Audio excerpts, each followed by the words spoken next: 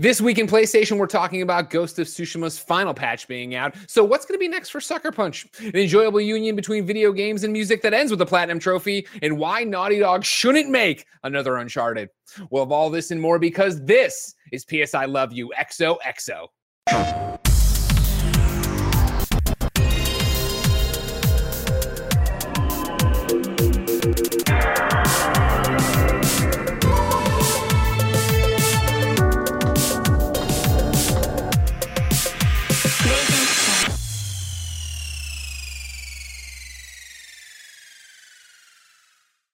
Welcome to the show, everybody. That's Blessing. That's Janet. I'm Greg, and you can get this show on patreon.com/kindafunnygames, of course. There you can watch us record it live like the Trogs are right now. You can get it ad-free, and you can get the weekly post show. If you have no bucks tossed our way, it's no big deal. Support us on the Epic Games Store by using the creator code KindaFunny. It works on Fortnite, Rocket League, and Fall Guys, even on your PlayStation 5. And you can get PS I Love You XOXO, of course, for free, with ads, without the post show, over on youtube.com/kindafunnygames, Rooster Teeth, and podcast services around the globe each and every Friday morning, our new day. Thank you to our Patreon producers, Fargo, Brady, Pranksky, Tyler Ross, Delaney Twinning, First Responder ND, Julian the Gluten-Free Gamer, James Hastings, Casey Andrew, and Anonymous. Today, we're brought to you by Credit Karma, but we'll tell you about that now. For now, let us start with a PSN message from you. Blessing Janet Mike Hurley writes in to patreon.com/kindafunnygames, just like you can, and says, what is in your PlayStation 5 starter pack? If someone has finally been able to get their hands on a PlayStation 5, what are your top 3 games they should get to play right as soon? I fucked it up. They should play to get the best out of their new console. I was so close to having the whole thing done. Damn it, Mike, I screwed it up for you. Also, Mike spells it with a Y, which I always appreciate. Mike with a Y. Yeah. No, that's I did not notice that. MYKE. I've never seen that before, actually. They call me the world's greatest detective, Blessing, because I noticed the little things like that. That's why I'm so good at video games. Look, what's the color of the shirt that Janet's wearing right now? It is a mustard. Okay. See, I would call it more of a burnt yellow. Don't start this shit. Don't bring Tim Geddes. It's my Arthur sweater, which I didn't realize until after I had already bought it, unfortunately, where one day I put this on and I put on a pair of blue jeans, and Isaiah then informed me that I looked just like that meme with he's like, can you make the fist? Yeah. Arthur wears a collar shirt under his sweater, yeah or no? So it's not, it's like a modernized cosplay that I have going on a little bit. But you're bounding. Like when they go to Disney and they don't dress all the way as the character. Yeah, because they're like, well, we take that shit seriously. You can't just be dressing as the characters. You can get as close as you want, but you can't be full on. Did y'all see the end of Arthur? You see how they ended that thing? I saw the image of him looking all busted. That stuff was crazy. Oof. Didn't DW become a cop? I was like, I mean, you got the bad ending of Arthur. It was one of those. I was I guess you're never too old for cartoons and Arthur, but I was not like a child when Arthur was airing, but I remember I was young and I remember watching Arthur, like, when I come over from school or whatever and enjoying it enough because I'd grown up reading the books. And so like, I have a connection to that show. I had no idea it was still running. And so, yeah, when it was like Arthur ended everybody and here's the final thing, I clicked on it, I just got so mad. I was like, well, I haven't known about this in a decade. I'm like, what the fuck is this ending? Did you not want them to like grow up, or like what was the beef? Like it was the classic like trope of like looking into the future very conveniently to kind of wrap up, some loose ends, I guess. I mean, it's just like what was Arthur doing? You know what I mean? Like, I don't know what he's done in the, 10, 15 I don't years. Know. It was a nice kind of, like tie-in. It was a little bit cyclical. I think, endings are really hard, especially with shows. Sure. I think that's a pretty solid one. But yeah, I did tune back in for that after all the memes of like, how adult Arthur looks, which... He looks like a video game journalist. Like he looks. He's 100% at PAX right now. Like, yeah, he's for sure at PAX. Oh, Arthur's at PAX big time right now. This man has a podcast with 3 other men, and he's like, "These are my best friends in the world." This is like 100%. 100%. I love that we're 100% roasting ourselves. By the way, 100%. Oh my god, yeah. Totally. I mean, that's probably why I get so angry when I look at it. This is why I have the sweater. But yeah, I mean, I don't know. It was an interesting era for like child stuff. I feel like this last year because they also had like that intense Blue's Clues thing of like Steve coming back. That was poignant. And being like, I know you have debt and depression, but like I want you to know I'm proud. I can't even go over it because I'm like I got so emotional watching that. Like, dude, I'm looking at the image of Arthur right now, and he looks like he writes articles for GameSpeed. He looks like Jeff Grubb, you think?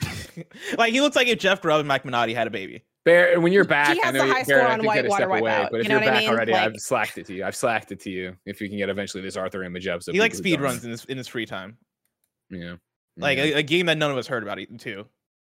This man was alongside me watching you roll credits on that Final Fantasy game in the Twitch chat. Oh, but He was watching my he's the one Stranger telling you. Paradise He's, stream. 100%. He was all is in the giving me Stranger tips on Paradise Genshin stream. Impact. Like he's telling me like, hey, this is how you unlock all the good characters and how to See, get I like, guess good that's my meta. thing is you're spinning a very positive adult Arthur off of this image. I'm saying he'd be in there correcting your pronunciation of everything and acting like you don't know the source No. material of Final Fantasy. That's what I get off this Arthur. I refuse to believe he's that. smiling is the thing. Like he seems friendly. He's a friendly man. Oh, they It's all just seem when you friendly tell till him they to turn shave. on you. They all seem friendly This is till they looking turn at on a you. darker side of what I mean. You're not wrong, but I choose to believe that this is the, Also, what's on his shirt? different Like angle. on his shirt, he has the it's- rabbit. Is that not his best friend? Baxter. No, it's him as the superhero. Because remember Bionic Bunny? It's Bionic Bunny, no, isn't it? Oh, okay. Thank you, Barrett. Yeah, that's definitely Bionic here. Bunny. I feel like. See that See, I again? wasn't an I'm author so kid either. I'm so detached from the source material now. I don't know, but Like, like actually- Arthur, put sleeves on your fucking hoodie vest. You know what I mean? Let's start there. He's got to show He off is them doing guns, the constant you know? like the hot. Am I hot or am I cold? But I feel like now that I live in LA, I too have like rocked a "Are you hot or cold?" look, and it's like I'm a little bit of both sometimes. Because in the morning Joshy G, it's kind of cool. Joshy G in the live chat on patreon.com/kindoffunnygames says adult Arthur gets timed out in a lot of Twitch chats. Oh no. Why do you have That's to what I'm make- saying. We're all nerds. We're I'm not gonna all lie. I'm a huge loser nerd, Right. but I'm just saying this Arthur's got problems. I'm not He's gonna a lie. nice I've nerd. seen this man. I've seen this character before, right? Like where I go on Twitter, I tweet something, and then I click show more replies. I've seen this profile picture in show more replies. I've seen this face. I've would seen use a I've weird seen this anime face walk avatar. out of the bathroom of like a convention and they haven't washed their hands, you know. God damn. Yeah. Arthur did nothing wrong, by the way. This is just all, us all Anyone can projecting. catch a stray on this show. That's what I've really learned. Like, Blessing. Mike Hurley has finally run into a PlayStation 5 and/or is assembling a list for his hypothetical friends who have done it. Maybe Mike Hurley is Arthur. Maybe he doesn't have any friends, but he has hypothetical friends in this situation. What are you saying are the must-have 3 games? It's funny because I thought this was an easy question until Yeah. I thought about it more, and I was like, man, we've had a lot of games for the PS5 that like in my order of what are the most essential games to get have shuffled around so much because Sure. if you asked me this maybe a few months ago, I would have said, oh yeah, the answer is easy. You get Spider-Man Miles Morales, you get Ratchet and Clank, and you get Returnal, right? I would say that would be my easy go-to. Now that we're past a year, about a year and a half into the PS5 being out, that list is shuffled around for me where like Returnal's still on there for me. I think the Returnal is a very essential PlayStation 5 game to get just for the one, it being this more focused in like gameplay focused arcade house mark, really cool game that feels different and feels fresh, feels unique from a lot of the other things you get on the platform, but then also a game that takes advantage of, hey, yeah, it's the PS5. Here's what the DualSense can do. Here's like different gameplay Right. elements with like how you press R2 with the adaptive triggers and pull in to do your special move and all that stuff, right? Like it takes advantage of that. You feel like the rain droplets and the haptic feedback, like it does a lot of stuff with the DualSense that I think is great. And then also how it runs and how it looks and how it takes advantage of the SSD with like how seamless it is when you're running from room to room. I think all that stuff feels so PlayStation 5 and all that stuff shines through Returnal. And Returnal is just a fantastic game. And so that's my number one on the list. And so this is where I want to go first off before we go. You're ranking them, right? This is your number 1 game for PlayStation 5. Based on recommendation, sure, yes. Okay. Yeah. Yeah, I'll say that's Returnal fair. is my number 1 game. Because this brings up another chat over on patreon.com/kindoffunnygames. The question is being raised, of course, by Eric Miller.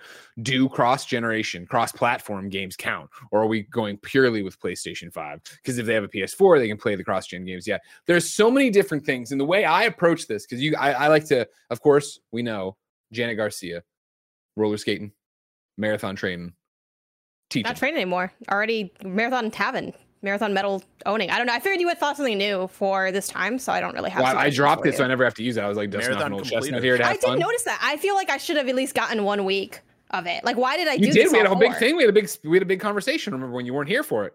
You weren't here. Right, We but, talked like, about and like, I- yeah, and could we do it? Because it I'm not seemed gonna pretty lie, easy. I loved listening to that episode. Like I played that like on my own, I think with like Isaiah or something, and then later like me and my family listened to it on the car on the way to the bar, and then we like we also played the trivia game that you guys made at the Yeah. end as well. So Yeah. it was really fun. I like that one.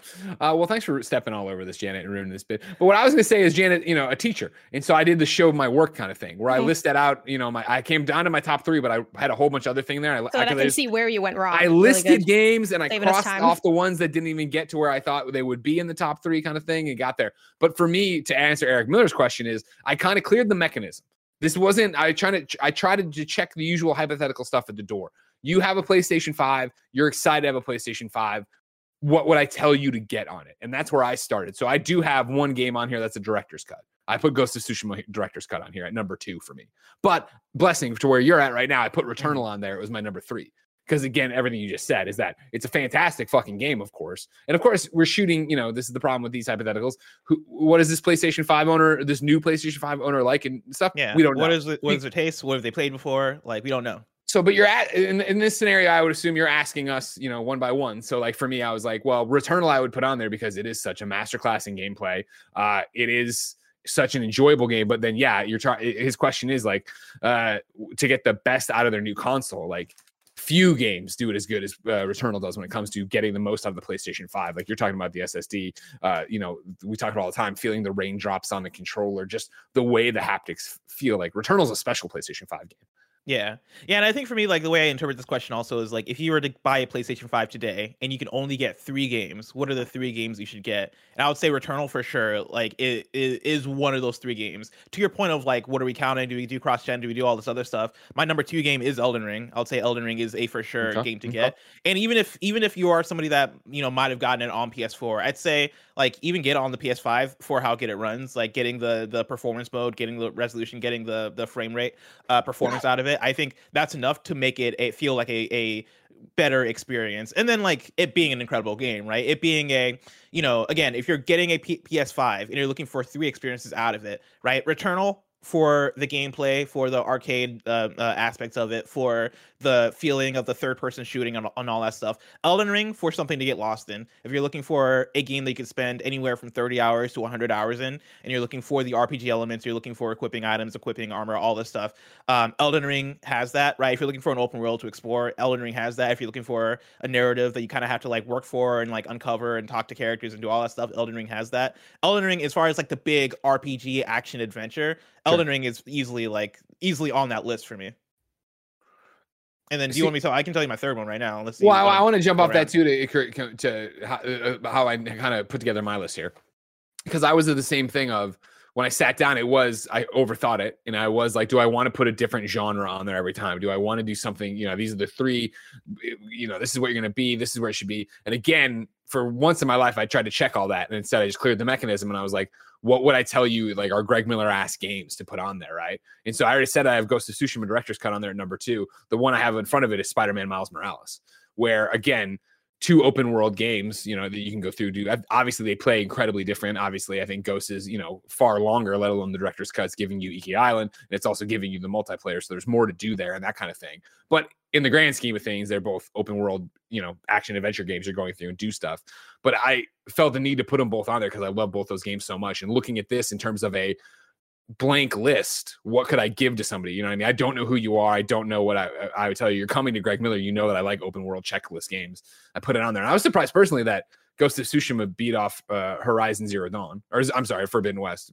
Mm-hmm. You smirked there when I said beat off because I did. I smirked internally too. I was like, oh, that's not right, but it fended off Horizon Zero Forbidden West. We could have we probably couldn't have just kept going, to be honest. So that's fair. I was down to keep going. I didn't acknowledge it. I didn't think Greg would acknowledge it, but I know that you're a pervert. This has been proven that you're a pervert with the near stuff. I'm not denying it anymore, right? Yes, I am. All right. I'm 7 hours into 13 Sentinels, Aegis Rim, and I can't deny it anymore. Oh my God.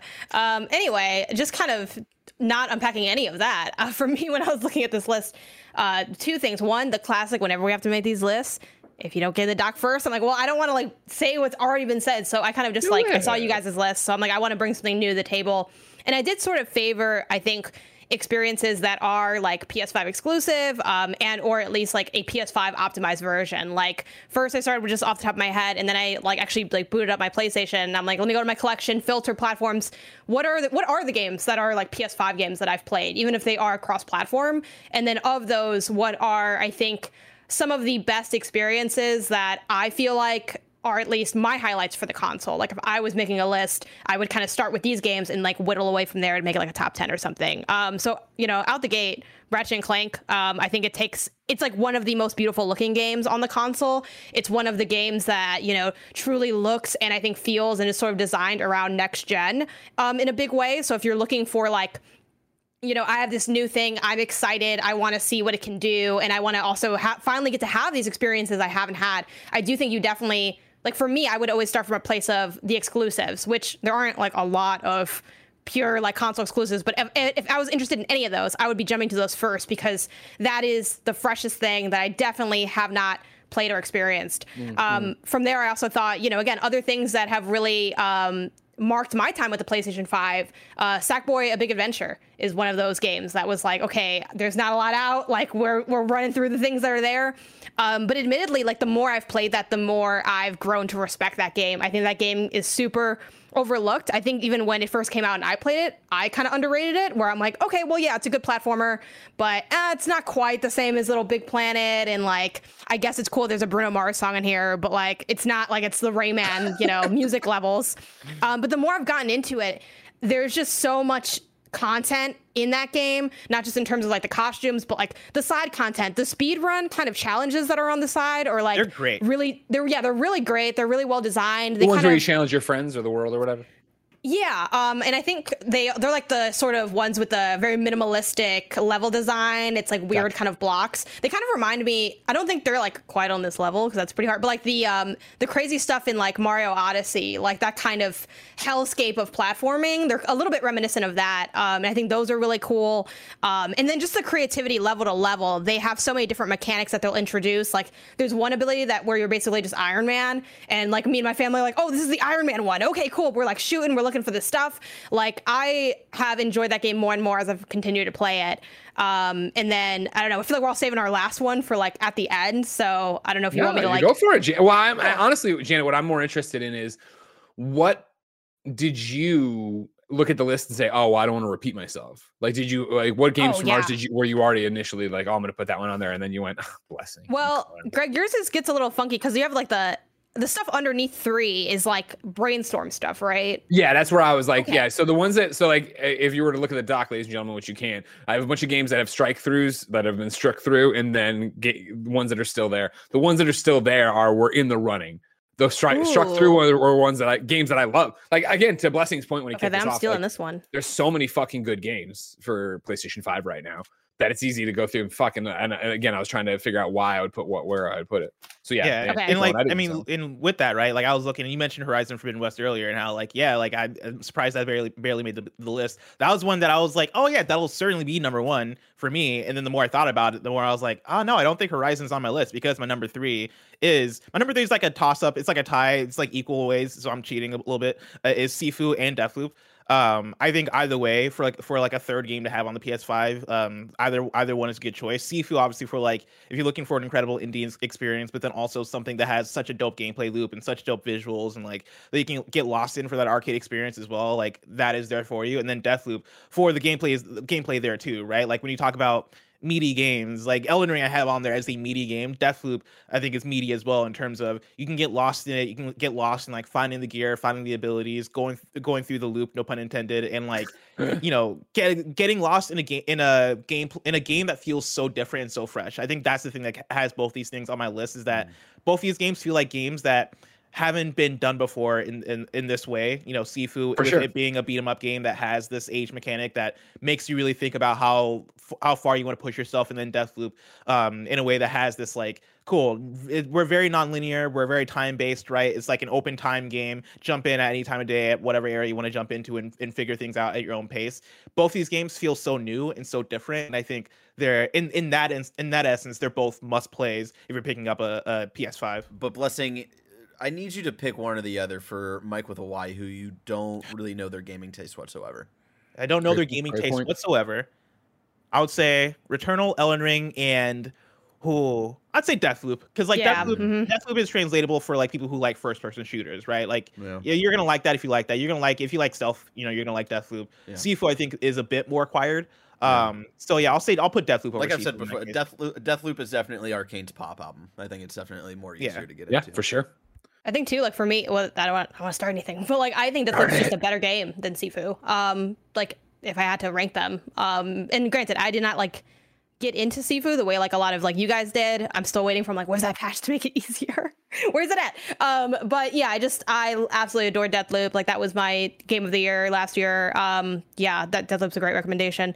So Greg, do you have Horizon then recommended? I don't know. You... For my the three I came down on were Spider-Man, Ghost, and then Returnal. Then for my third, I gotta go Horizon because like that game's awesome. I still want to play more of it. I played more of it after we had already done our review. I still want to go back and platinum it. I've just kind of been waiting to like, you know, part of me's been waiting because like Isaiah still hasn't beaten the game. Like he got really far, so he like is done with a lot of the bigger deal spoiler stuff in my opinion. Where I'm like, thank God I can like you can openly talk about this. Yeah, I can like kind of like exist in this world, okay? But I still like don't want to like play, even though they don't do a lot of spoiler stuff in the post game. Like there is like a common kind of theme bark that sort of tells you like how one storyline ties up, and it's like not a big deal. But I'm like, I don't really want you to have to, you know, deal with that. So like that's one reason I haven't played, and then, you know, just kind of time and this, that, and the other. But yeah, that game's awesome. The more I play it, the more I love it.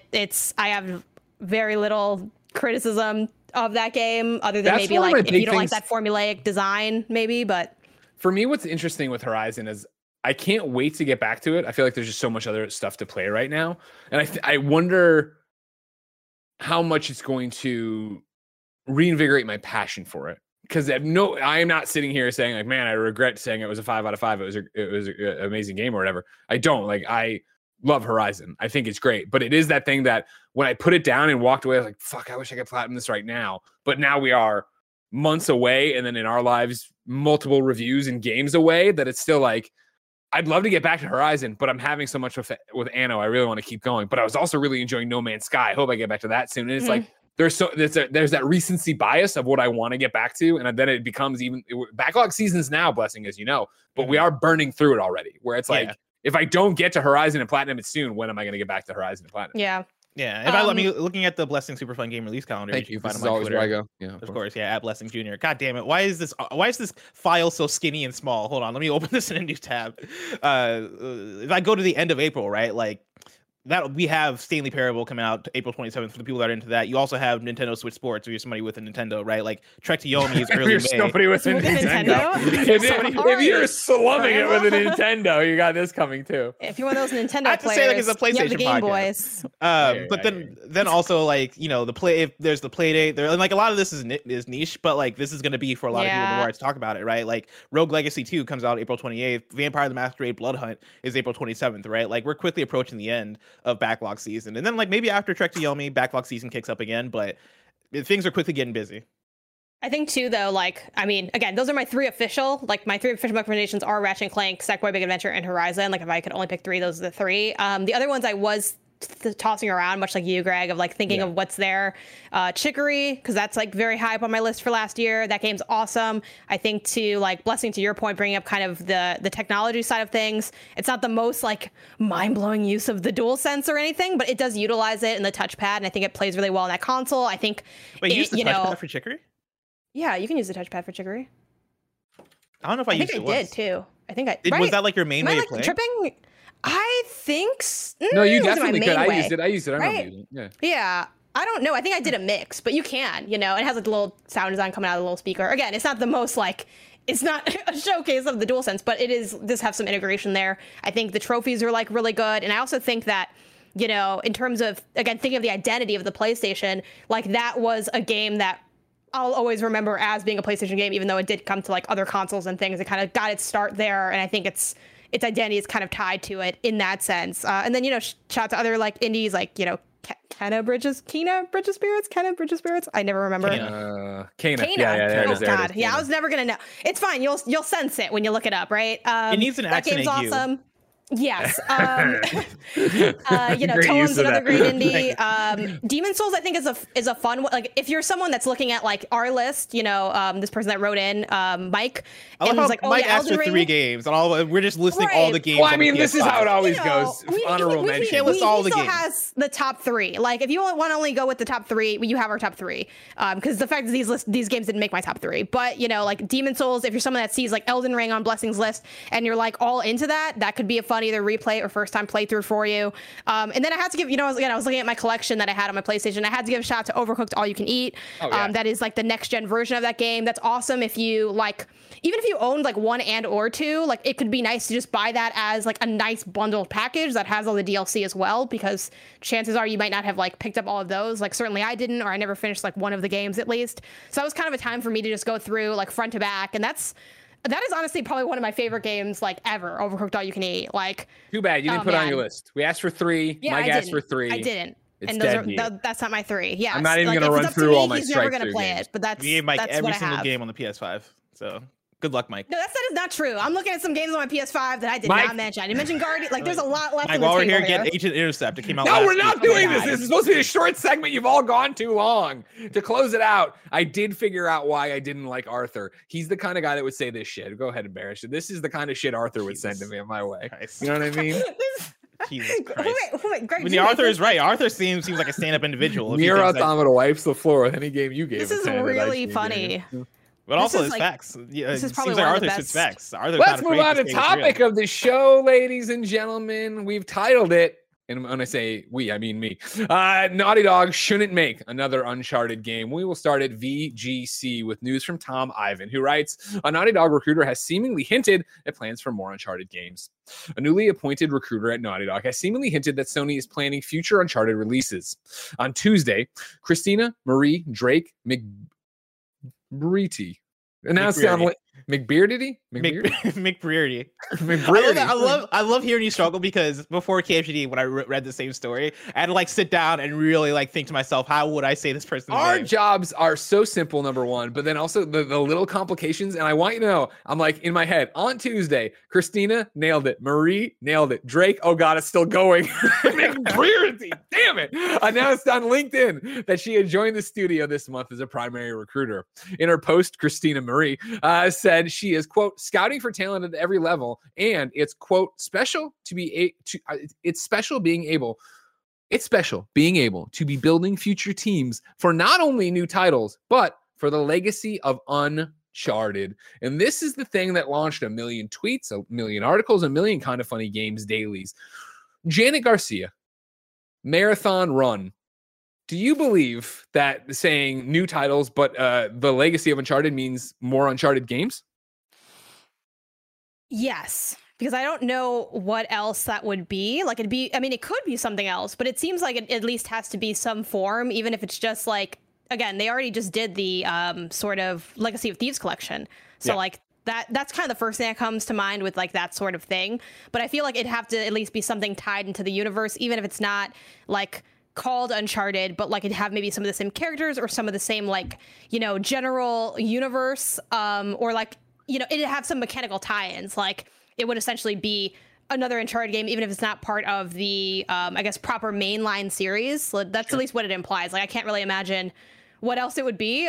Like it'd be really weird to word it this way and have it not be anything at all related to the Uncharted franchise, whether that's remakes, remasters, spin-offs, or what have you. Blessing out of you, Junior. What is your take on, but for the legacy of Uncharted? I don't really know how to interpret that. I think I lean towards Janet and saying that, like, yeah, like I don't know why you would say that and have it be a oh, actually no, we're not doing anything with Uncharted. I'm just mean like legacy is in like, Uncharted exists in all the games we do. There's Uncharted in Last of Us, there's Uncharted in the new IP. I feel like that's weird phrasing for it, but also like I think all of this is weird, right? Like this is coming from their bio on LinkedIn, which already is like kind of loose in terms of using that as a source. And then like, what does she mean when she says this? I think the thing that's more interesting is thinking like, all right, like if we are thinking of the future of Uncharted, like Naughty Dog as a studio, obviously like that was their title that like blew them up during the PS3 era. That is a title or an IP now that I think PlayStation holds near and dear, and an IP that we've talked about over the last few years that PlayStation would like to see more of. We've had the stories of Ben Studios pitching a solely Uncharted game. We've had stories of like I think it was PlayStation Visual Arts Group that was considering doing the remake of the original Uncharted game, and then they were like, actually, no, we'll do the Last of Us remake instead. Uncharted is a thing that I think has a future regardless of what this recruiter is saying or not. That said, I think the question is, like, what is the future of Uncharted, and is Naughty Dog making it? And does this imply that Naughty Dog is making it? To that, I don't know. So Greg, what about you? It's so loose and it's a recruiter, and I'm totally there that it could just be the wiggle room of especially being able to be building future teams for not only new titles but for the legacy of Uncharted. Like, that sounds like you're making another Uncharted or something in the Uncharted universe more than like, because I could easily see the response being, as Janet pointed out, well, everything we do is in the legacy of Uncharted. It's the legacy of Naughty Dog and yada, yada, yada. And at that point, that's where we come to not even the question, but the statement I put out that Naughty Dog shouldn't make another Uncharted, which is what I believe. I don't want Uncharted. I do not want to go back to Uncharted. And I don't want Naughty Dog specifically to go back to Uncharted because I want to see what they do next. I want to see them do a new IP. I want to see them continue to iterate and change and, be a studio where I like the idea that, every generation from them would have a new tentpole kind of thing. And I know it gets a little bit fishy with that, but you understand where it looked like for a while where, they had their PS2 games, Jack, and then they went, okay, cool. And they had Crash with PS1, and then they had Uncharted with PS3. Then Last of Us is both of them, but then more Uncharted. Yeah, I'm sorry. Bless, what do you got? So I have two questions. One, what do you then do? Do you then just want Naughty Dog to do something new? Like, do you not want to see Last of Us either? Or are you talking about specifically about Uncharted? And two, I guess, like, if you do want to see more Uncharted, regardless of, like, if not Naughty Dog doing it, right? Like, if you want to see Uncharted outside of Naughty Dog, sure. Do you think we'll get Uncharted as good as Naughty Dog has given us? So I'll start with number 2. Uncharted should stop. Period. Full stop. Barrett,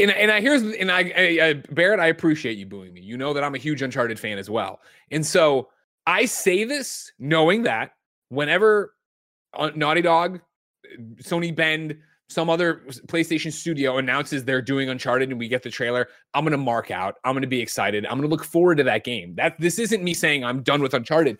I just feel that Uncharted 4 was such a perfect ending for what that was. And it stuck with, and Janet's stewing. She's getting ready to do it. No spoilers. I was like, if you ruined this game. Have you really not had the ending ruined for you? Well, now I feel like just saying that, yes, that is true. That being said, I'm sure someone somewhere will do that as a result. No. Don't, like, if people listening to PS I Love You're all here to hang out. There really is. I mean, there isn't really, but like, I'm still like, I'm going in fresh. You know what I mean? Like, because it's such an old game that like, I don't know. I'm not going to spoil the ending of it. I just think it ended so perfectly with a bow on it that, I mean, inarguably, it has the best ending of any of the Uncharted's, and it's the ending of, and this isn't a spoiler, Janet, right? You saw lead-up coverage that they were like, we're ending Nate's story. This is the end of Nathan Drake and Uncharted. You've heard of this, right? Sure, I think I have. I mean, it's kind of like, that's like the game's also called anyway. A Thieves End.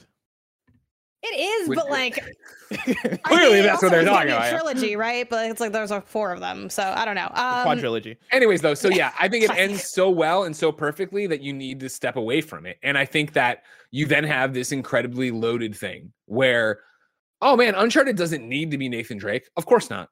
We had Lost Legacy. Thank you, Lost Legacy. I had Legacy. I couldn't get the rest Chloe of it. Nidian. Yeah, we had Lost Legacy, right? And that was a really good game. I know, Blessing, it's your favorite Uncharted, correct? Correct me if I'm wrong. Like, I think those exist. I just think that they are going to be painted into a picture of having to do Uncharted quote-unquote tropes and things that Uncharted would do, and you need certain things in there to make it feel like Uncharted that I don't think... Uncharted, even as just the name, I feel has a legacy to it, and it has a bunch of tropes and has a bunch of things you need in there, and I think that shadow is too big now, that I don't want to see Naughty Dog do it and feel like they have to put things in there that they maybe wouldn't have before, but they're trying to honor the games that have come before their legacy. And then I don't want to see it handed off to another studio because you are in a lose-lose at that point. You can go talk to Sony Bend about it and like what it was like to go make an Uncharted for the Vita, right? And like have an arm tied behind your back in the fight already, because of course everyone's going, well, you're not Naughty Dog. And yeah, and I'm sure they're like, you're right, we are not probably with the best studio working in video games right now. You're right, we're not. We're trying to be, and we're trying to do it on a portable that is brand new, that needs to have touchpad, that needs to have the camera, you can see the weight sinking. Uncharted VR, and it's story driven. It's just choices. You're just looking at different stuff happening. It's just Jen, we're just sitting in a theater and it's like an Uncharted play. We don't play anything. We're just like, I mean, it doesn't have to be like, no one said, not that wouldn't like be good. Like anything can be good, but it doesn't have to. It can look like whatever at any point, which is both like in some ways liberating, and then I think also like horrifying. Again, I have to like quote Natalie Flores, who very brilliantly, I think it might have been on our the drunk cast that I did with you, Blessing, and everybody else. Drunk, for the record, not drug cast. Yes, drunk cast. Yes. Anyway, because that's so much better. I don't know. Anyway, we were like talking Drug about cast makes it sound like we're just popping pills, talking about video games. We're popping alcohol, talking about Last of Us. I'm going through. I'm just gonna barrel through this sentence. Anyway, she said, a story is over when capitalism says it is. And I think that's so brilliant. I think about it all the time. And I think that's highly accurate. I mean, you know, Greg, to your point, right? It's like, even if we sit here and say, like, we want one, we don't want one, whatever, we're all going to play it. So it doesn't really end up mattering. And obviously, like, we don't, you know, buy it in the sense that a lot of times we get code, but like we would if we were the general consumer. And it's also the fact of, like, to this point, the legacy of Uncharted, they're going to make more Uncharted films. PlayStation and Sony see this as Uncharted viable the thing. movie, and it's like the game version of the movie, like Ratchet and Clank style. Sure, I don't know if they'll go that route, but I think it'll be more that they will continue to. They want to make things in this world with this brand that they've, you know, sunk so much into. And again, this is the problem we come to every time with video games in some regard, right? Where it is art, but it is business, and so like it is going to be this thing that one of them is going to give one way or the other. Now it'll be interesting again, like.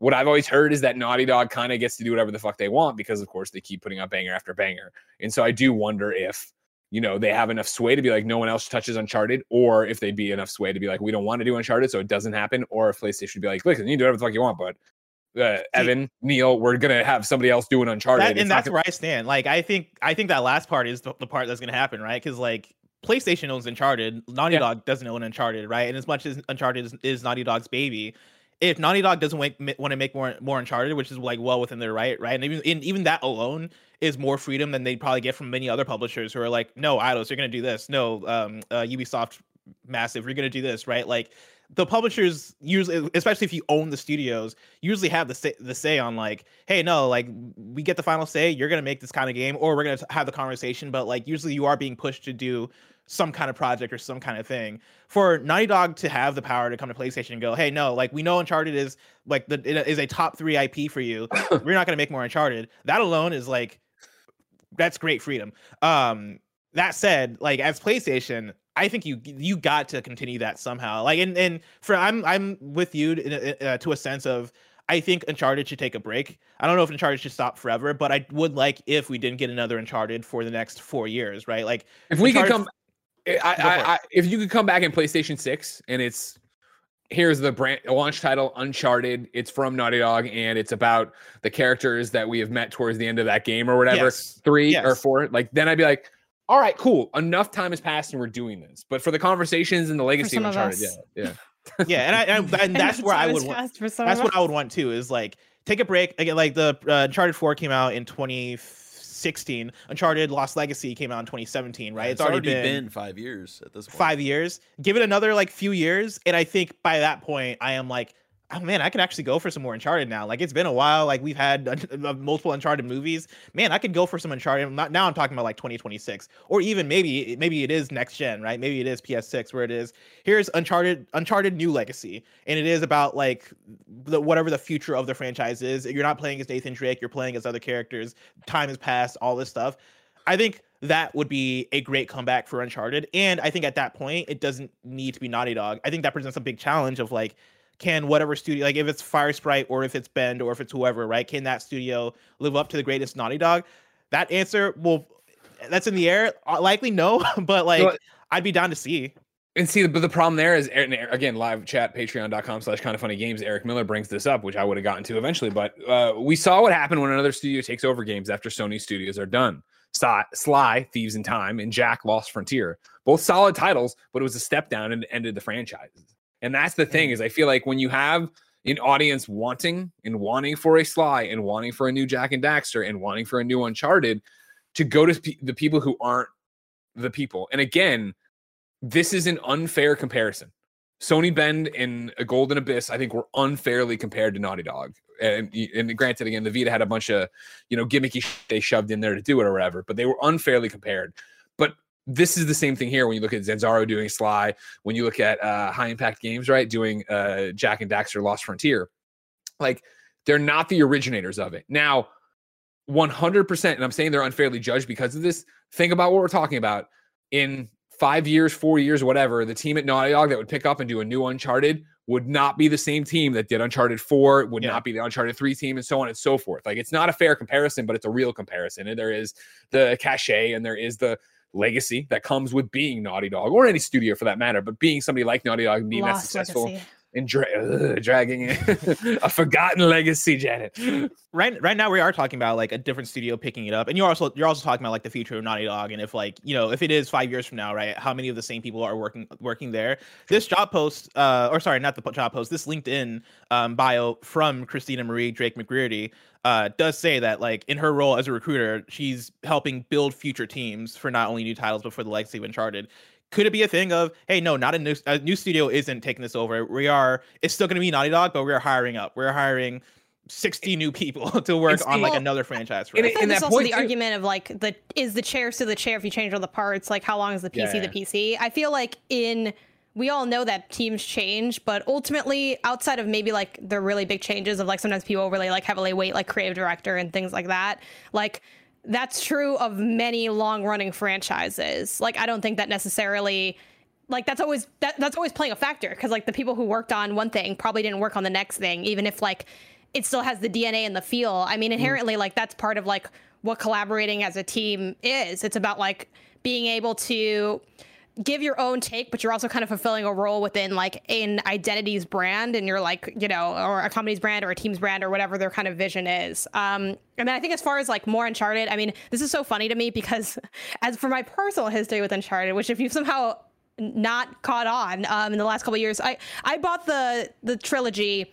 for, I want to say for like the PS4 or whatever, and I've just kind of slowly been going through them with my brother, and you know, we kind of had like each game didn't quite hit for us, but everyone said the next one was going to be better, and that happened for 3 games, and I just ultimately, I think they're good games, but they just didn't age in the way that I think it was sold to me that they would, and I'm like, I'm just not that interested in this, or I don't see, this isn't that as saucy as you guys say, like, and maybe it was really saucy in 2007 or whenever it came out, which I can totally acknowledge, but I'm like, that doesn't make me enjoy them more. It just means I have respect for what that franchise does holistically, and I just am a Naughty Dog fan in general. But 4 is finally where I'm like, when I first started 4, I was like, I feel like this is still the same, y'all. It just looks better. And then I got deeper in, and now I'm like about halfway through, and I genuinely feel like, okay, this is, at least for now, I haven't done Lost Legacy yet, the pinnacle of the franchise. This also feels like what the franchise was striving for in its earlier iterations. Like, it is an evolution on every aspect that they go for in terms of combat and storytelling.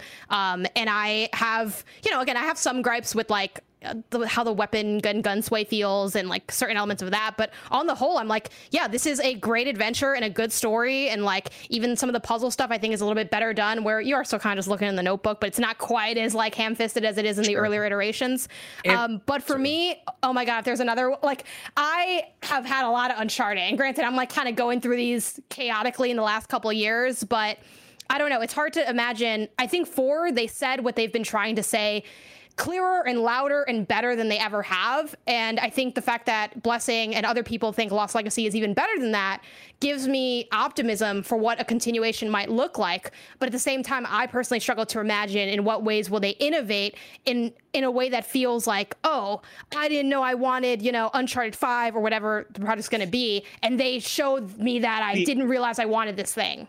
I think that comes down to how do you, like, what makes Uncharted, and how do you take those elements and make something that feels fresh and make something that feels good, right? Because I think of any franchise that has gone a long time and asking the question of how do you make this still feel fresh, right? How do you make this still feel new and still feel good? And I look at, like, I think Rockstar has a problem sometimes where GTA for me is one of my favorite gaming franchises, and like I still remember like playing GTA San Andreas for the first time and going, wow, like I can't believe this is a thing, and like playing the other GTA games and being like, wow, like this open world is incredible, like I can't believe how far this is going. Playing GTA 5 and being like, wow, another 10 out of 10. But then like playing Red Dead Redemption 2 and being like, man, this is a Rockstar game, and like man, if only Rockstar could like learn from other developers. And like the more I even return to GTA Online, I'm like, man, GTA 6, whatever that's gonna be, has to like expand the horizons a bit more, right? Like I think it has to play around with like what that has to be, right? And when I think of Uncharted, it comes down on, you know, action, set pieces, you're searching for a treasure, you are climbing, and there's like banter and dialogue, right? And I think with those things, like if you create new characters, if you find new interesting story elements, like story doesn't necessarily become a thing that ages in terms of like the idea of a story, right? If you find a new story to tell, if you find an interesting story to tell, I think you can take a lot of those same mechanical elements and make them work in something new. And so the one interesting thing we're talking about here that I think speaks to the exact topic, right? Of like, okay, well, another studio taking on or doing something like that, and how much, does the cachet or legacy of Naughty Dog matter? It's interesting to sit here and, Janet be like, Uncharted 4 is the pinnacle of the Uncharted games, right? And then Blessing to be like, well, Lost Legacy is my favorite one or whatever. I think it's important, right, for both of those games to call out the fact that they are the direct result of Amy Hennig's trilogy that was Uncharted 1, 2, and 3, right? And then remember, she breaks up with Naughty Dog, or Naughty Dog breaks up with her in the middle of Uncharted 4, right? Nathan Drake, Nolan North was making the rounds actually this week, and I have a report here from Eurogamer, which was followed by Victoria Kennedy. Nolan was over on Couch Soup, right? And the thing he calls out, right, was, quote, the biggest thing people probably remember is the biggest thing most people probably remember is we had shot Uncharted 4 with Amy Hennig for about 7 months. We were well into the game. She was dismissed from Naughty Dog, and they got rid of everything we did. They recast the whole thing. And he goes on to talk about a bunch of different stuff, right? Financially, it was nice, but that's the business. I was just glad they didn't scrap the whole thing and say, it's done, we're done. And so to the point we're making right now is the fact that, yes, Uncharted, any video game is bigger than one person who was there. But, Amy was the writer, right? The face of the writing team on Uncharted. And so to have her leave, and especially leave going into in the middle of the fourth game, you figure you have all this talent that's been hired because they loved Uncharted 1, 2, and 3. So they're able to come in and we want to do that, but we want to do it differently. And again, for Uncharted 4, being rebooted when it was already announced, it was already out into the world or whatever, you do wonder what an Uncharted game would look like from Naughty Dog, in quotes, that Naughty Dog or any Naughty Dog going forward, if they had from pre-pro the whole team and the whole vision, the whole thing they wanted all the way through. And so especially to look at Lost Legacy, right, that was Kurt, that was, a bunch of young faces, Sean, right? Sean S. Guy was on that as well at the head, and I could be wrong. You'll wrong me in the live chat on Patreon. It is that idea that, bringing fresh voices to an established thing works. It's just, I guess, for me, the idea that it's like I said at the top, it's similar to Last of Us Part 2, right? Where I was like, I don't need another Last of Us, but you make another Last of Us, I'm going to play another Last of Us. Like same with Last of Us remake that we're talking about. That's rumored, right? Like we're going to be excited for that once they announce it. And it's just that thing of like, I feel like so much is done. I'm doing the thing I normally do, which of course is that I don't make games because I'm a big dumb. I just like to play them. And it's that thing that I'm sitting here with you guys and saying the same thing I think a lot of you were saying too, of just like, I struggle to think of, all right, an Uncharted on PlayStation 5, an Uncharted on PlayStation 6. How does it not just look and feel like Uncharted? But again, I guess that's a very unfair thing to paint them into the corner of when Uncharted 4 felt different and Lost Legacy did feel different than what the Uncharted that had come before it would be. I mean, I look at the idea of expanding Naughty Dog and having them work on a new Uncharted. Like, I do get unexcited about it if it is this is going to be our next project, just because I want to see new stuff from Naughty Dog so bad. Like, I think a new IP from Naughty Dog would do so much for, like, if they're able to apply all of what they've done with Uncharted and with Last of Us and create something that hits on that same level. Like, I think about what that would do for PlayStation, what that do for video games in general, and I get excited about it.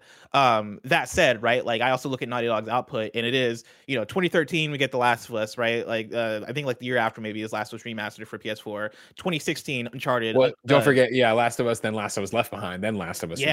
Yeah, good point. And then like 2016 we get Uncharted 4, 2017 Lost Legacy, and then 2020 was Last of Us Part 2, right? And like that's pretty good output. Like in my head, I'm like, man, it always takes forever for Naughty Dog to put out games. That's not necessarily true, but what if you can ramp that up, right? What if you are getting a Naughty Dog game on PlayStation every 2 years, and the way that like Insomniac's output is like insane, right? Like, what if you're able to match that with Naughty Dog, who like puts out these games that people view as masterpieces that people go crazy for, and like, right now they're working on Last of Us Factions theoretically, and they're reportedly working on Last of Us Remake, and maybe they're working on a new IP. What if you can also get a new Uncharted in there as well? And, you wanted to bring that in, right? Didn't you want to bring in the Last of Us Remake conversation? Yeah, because like during the week there was another news story about Naughty Dog that went up I think the same day actually. I'm gonna pull also from Jordan Midler at Video Games Chronicle, and I wanted to ask the question, like, what's the over under on Last of Us Remake being 2022, because there was the report of a PlayStation animator hinting at a Last of Us Remake for 2022. The article reads like this: A PlayStation Studio visual arts animator has teased an unannounced first-party game that they suggest could release this year. In a series of tweets published over the last month, Robert Morrison, a veteran game animator who recently worked on God of War at Sony Santa Monica, claimed that PlayStation has some bangers coming out this year and alluded to an unannounced project he's been working on. The animator claims he is not working on the upcoming God of War sequel, Ragnarok. According to his LinkedIn profile, Morrison currently works for PlayStation Studios Visual Arts Group, the same studio that is understood to be working on the remake of The Last of Us for PlayStation 5, according to multiple reports. It's previously been reported that the unannounced title could release this year, and VGC has heard from our own sources that the remake is nearing completion. And this is like a thing that's been, I think, dusting up for a little bit now, right? Like we talked about this a year ago in terms of the Jason, I keep thinking it's Jason Schreier, but I'm also not sure. I'm pretty sure it was Bloomberg that reported about the visual arts group and like how everything got shuffled from Ben working on Uncharted at one point to like visual arts working on Uncharted remake to them finally settling on the Last of Us remake, then people leaving visual arts group, and then Naughty Dog taking over Last of Us remake. A lot of movement has happened, but this is kind of the latest thing, and this is like another LinkedIn thing, and so it's kind of loose. But it kind of all comes back to Naughty Dog for their output, right? Like they're pretty good about putting out games at a decent rate, and I could see the argument for, hey, we can get more out of this. Like Naughty Dog does quality, Naughty Dog has valuable IPs. We want all these IPs to live, but we also want to give them the freedom to be creative and do different things. And so I guess my two questions is like, one, do you believe that a Last of Us remake is coming 2022? And then also like, what do you want from the future of Naughty Dog? I don't think it's coming because I just have I don't think anything is coming though, because there's a Ragnarok's coming. I'm like, no, nothing's coming. Like we're never going to see any games ever again. I just feel like there's been so many delays with so many things, and you don't expect anything good. You can't be disappointed. Exactly. And yet here we are every week. But genuinely, like whenever, for almost anything, if it's like, do you think this is coming out? I always lean on no for that reason, which is kind of like makes this a bit of a boring take. It would not blow my mind if we saw it, and I think it'd be really awesome to have, like, in the fall or like around Halloween time. Like that would be so much fun, and I really hope that ends up happening, but I don't necessarily think it will. As far as what I want from Naughty Dog, I always want new stuff. I always wanted to see what else is out there, and I think, I definitely would take. If I had to have them iterate on something old, I would take Last of Us, just because I think they just totally knocked it out of the park with Last of Us 2. Again, that kind of does hit the, I don't know if I want to make this comparison because it's like a really high compliment. It's kind of like the Portal games to me, where like the first one's a 10, the other one's an 11. Like I feel that way about the Last of Us franchise. And I know, not everyone has that same opinion, but like, to that point too, it also kind of scares me, the idea of them continuing with Last of Us outside of just doing remakes, because I struggle to imagine, and again, this sounds like I'm just like, really like being over the top in love with Last of Us 2, but like I struggle to imagine something being better than that experience. Not that that was an experience without flaws. I do think that game has like 3 endings, and the third one kind of was like, hey, are we done yet? Like, we're really somewhere else? Like, how much time do I have left to play this game? But like, yeah, that would be my vote. I'd want something new, just to see, and maybe something a little bit less brooding. But I don't think they're gonna. I think they're moody and broody and violent and exciting at this point. I don't know about that. That's one of my things about it, where I think like, okay, so Last of Us remake, I'm there with Janet, where it's like, I could see. The reason I would think you'd see Last of Us remake in 2020 sooner rather than later is that I think it'll be bundled with factions. I think that it'll be one of those kind of director's cut. I think you'll probably get Last of Us director's cut or Last of Us the super cut that'll have we talk about this all the time. Is it just going to be remake, or is it also going to be part 2 and factions all in one bundle, and then there'll be the million upgrade paths if you already have them, yada yada yada. I see they want to get those out. You've got to get those out. It makes sense, as Jordan writes here, that they've heard it's nearing completion. You would hope factions or whatever their multiplayer thing is also nearing completion, and that could be really cool and huge for them at the second half of the year. But in terms of Naughty Dog and like what are they going to do, right? I don't think their next game is Uncharted, like their next new game, not a remake or something like that, right? And so I feel like at that point then, even though Neil's talked about like, oh yeah, I have an idea for a third game or whatever for Last of Us, blah, blah, blah, you have to give your team a break. Like The Last of Us is depressing and oppressively depressing. And I've talked to people at Naughty Dog who talk about the shit they had to look at and study to figure out the things that are in that game. And like, you need to give them a reprieve from that, because even if you were like, all right, cool, the game's done, like start pre-pro on Last of Us Part 3, you'd have those same things in your head and what you're dealing with and working on. I feel like they all want to do something different, and so to the point too that we made earlier of like, these are valuable IP to PlayStation and Sony overall. How much more do you need to do to make them more valuable? Last of Us is an HBO show that I assume is going to be fucking awesome. I don't know if you ever look at any of the stuff that comes out of it. There was a screenshot from, or a photo. This isn't a spoiler, but a photo a couple days ago, somebody put up on either the Reddit or the Twitter or whatever, that was like a side-by-side comparison. Obviously, it was a faraway set photo where they were filming, but it was like almost frame for frame of like the blue and white truck smashed into a drugstore from the like where Joel and Ellie get ambushed or whatever. And you're like, oh my fucking God. You know what I mean? If you're going to do it that well, if you're going to have that much, and granted, Neil's working so much on this project and so close on it, obviously, that like this is the first video game project I feel in forever that is a live action thing that's being treated with all the respect it deserves because the creators there, right? Anyways, it's going to be a huge success for HBO, I'm saying. And I think it's going to be a really, really great show. Uncharted, whether you liked it, hated it, loved it, whatever, it made a lot of money and it clearly proved you're going to get another Uncharted and do that kind of thing. Like, if they've gotten these things up and running with video game fandom and then they've taken off and they've become their own thing, do you need, as Naughty Dog, to keep making those games? Does PlayStation want you to keep doing that? Or does PlayStation look at you and go, you know what?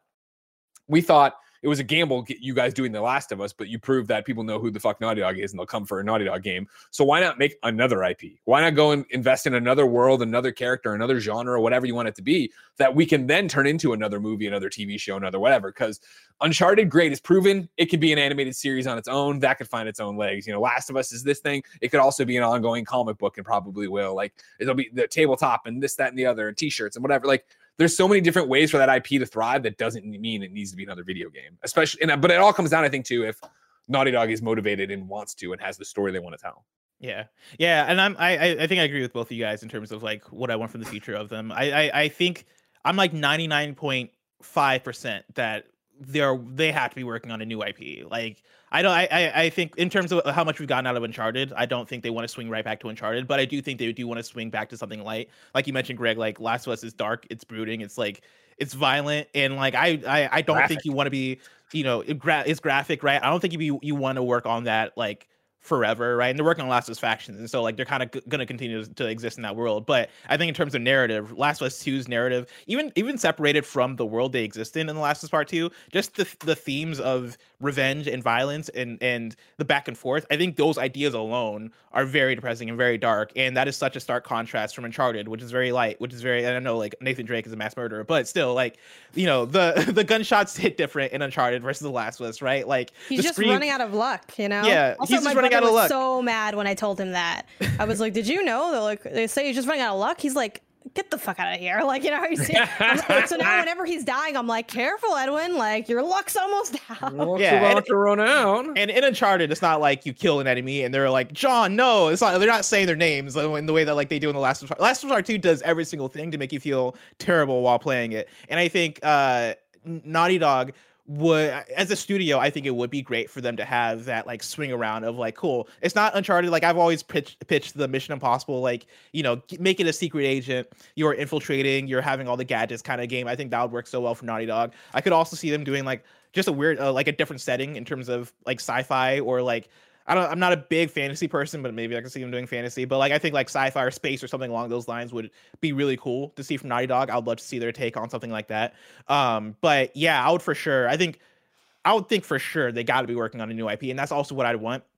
That said, you know, I don't want more Uncharted. I'm sure they'll do more Uncharted, but I don't necessarily want it. What I do want is more Last of Us, and I think we're going to get that through Factions. But then Last of Us 3, I'm sure, is going to exist someday. I don't need it soon, but I do enjoy the world of The Last of Us so much, and I think so many people enjoy the world of The Last of Us so much, you know, especially compared to Uncharted. Uncharted, I think you're going into it for the characters and the story and the action, whereas Last of Us, like, I think about, like, oh yeah, like the Fireflies and the I forget Abby's group's name, but like the wolves, yeah, and like their relationship with the other factions, and like the faction you find toward the end of the game, and like all these, there's such a bigger world in The Last of Us, and I think there's so much opportunity to do stuff with that world. I think it feels more deep, it feels more established, and like they do such a good job of, you know, finding ways to intrigue the audience regarding things in that world. And I think you're gonna get a lot of that in Last of Us Factions when/if that comes out.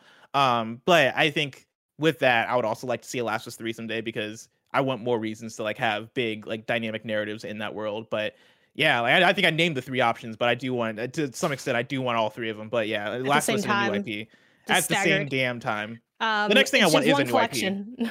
Yeah, like same. Just to reiterate, like I would probably, if I had to pick like a Magic Wand scenario, I would go new IP. I would go, I love Jack and Daxter. I know they're not working on another Jack and Daxter, nor do I really want them to, though I'd also buy it because, like, I mean, like, obviously, like, we're all hypocrites. What they do.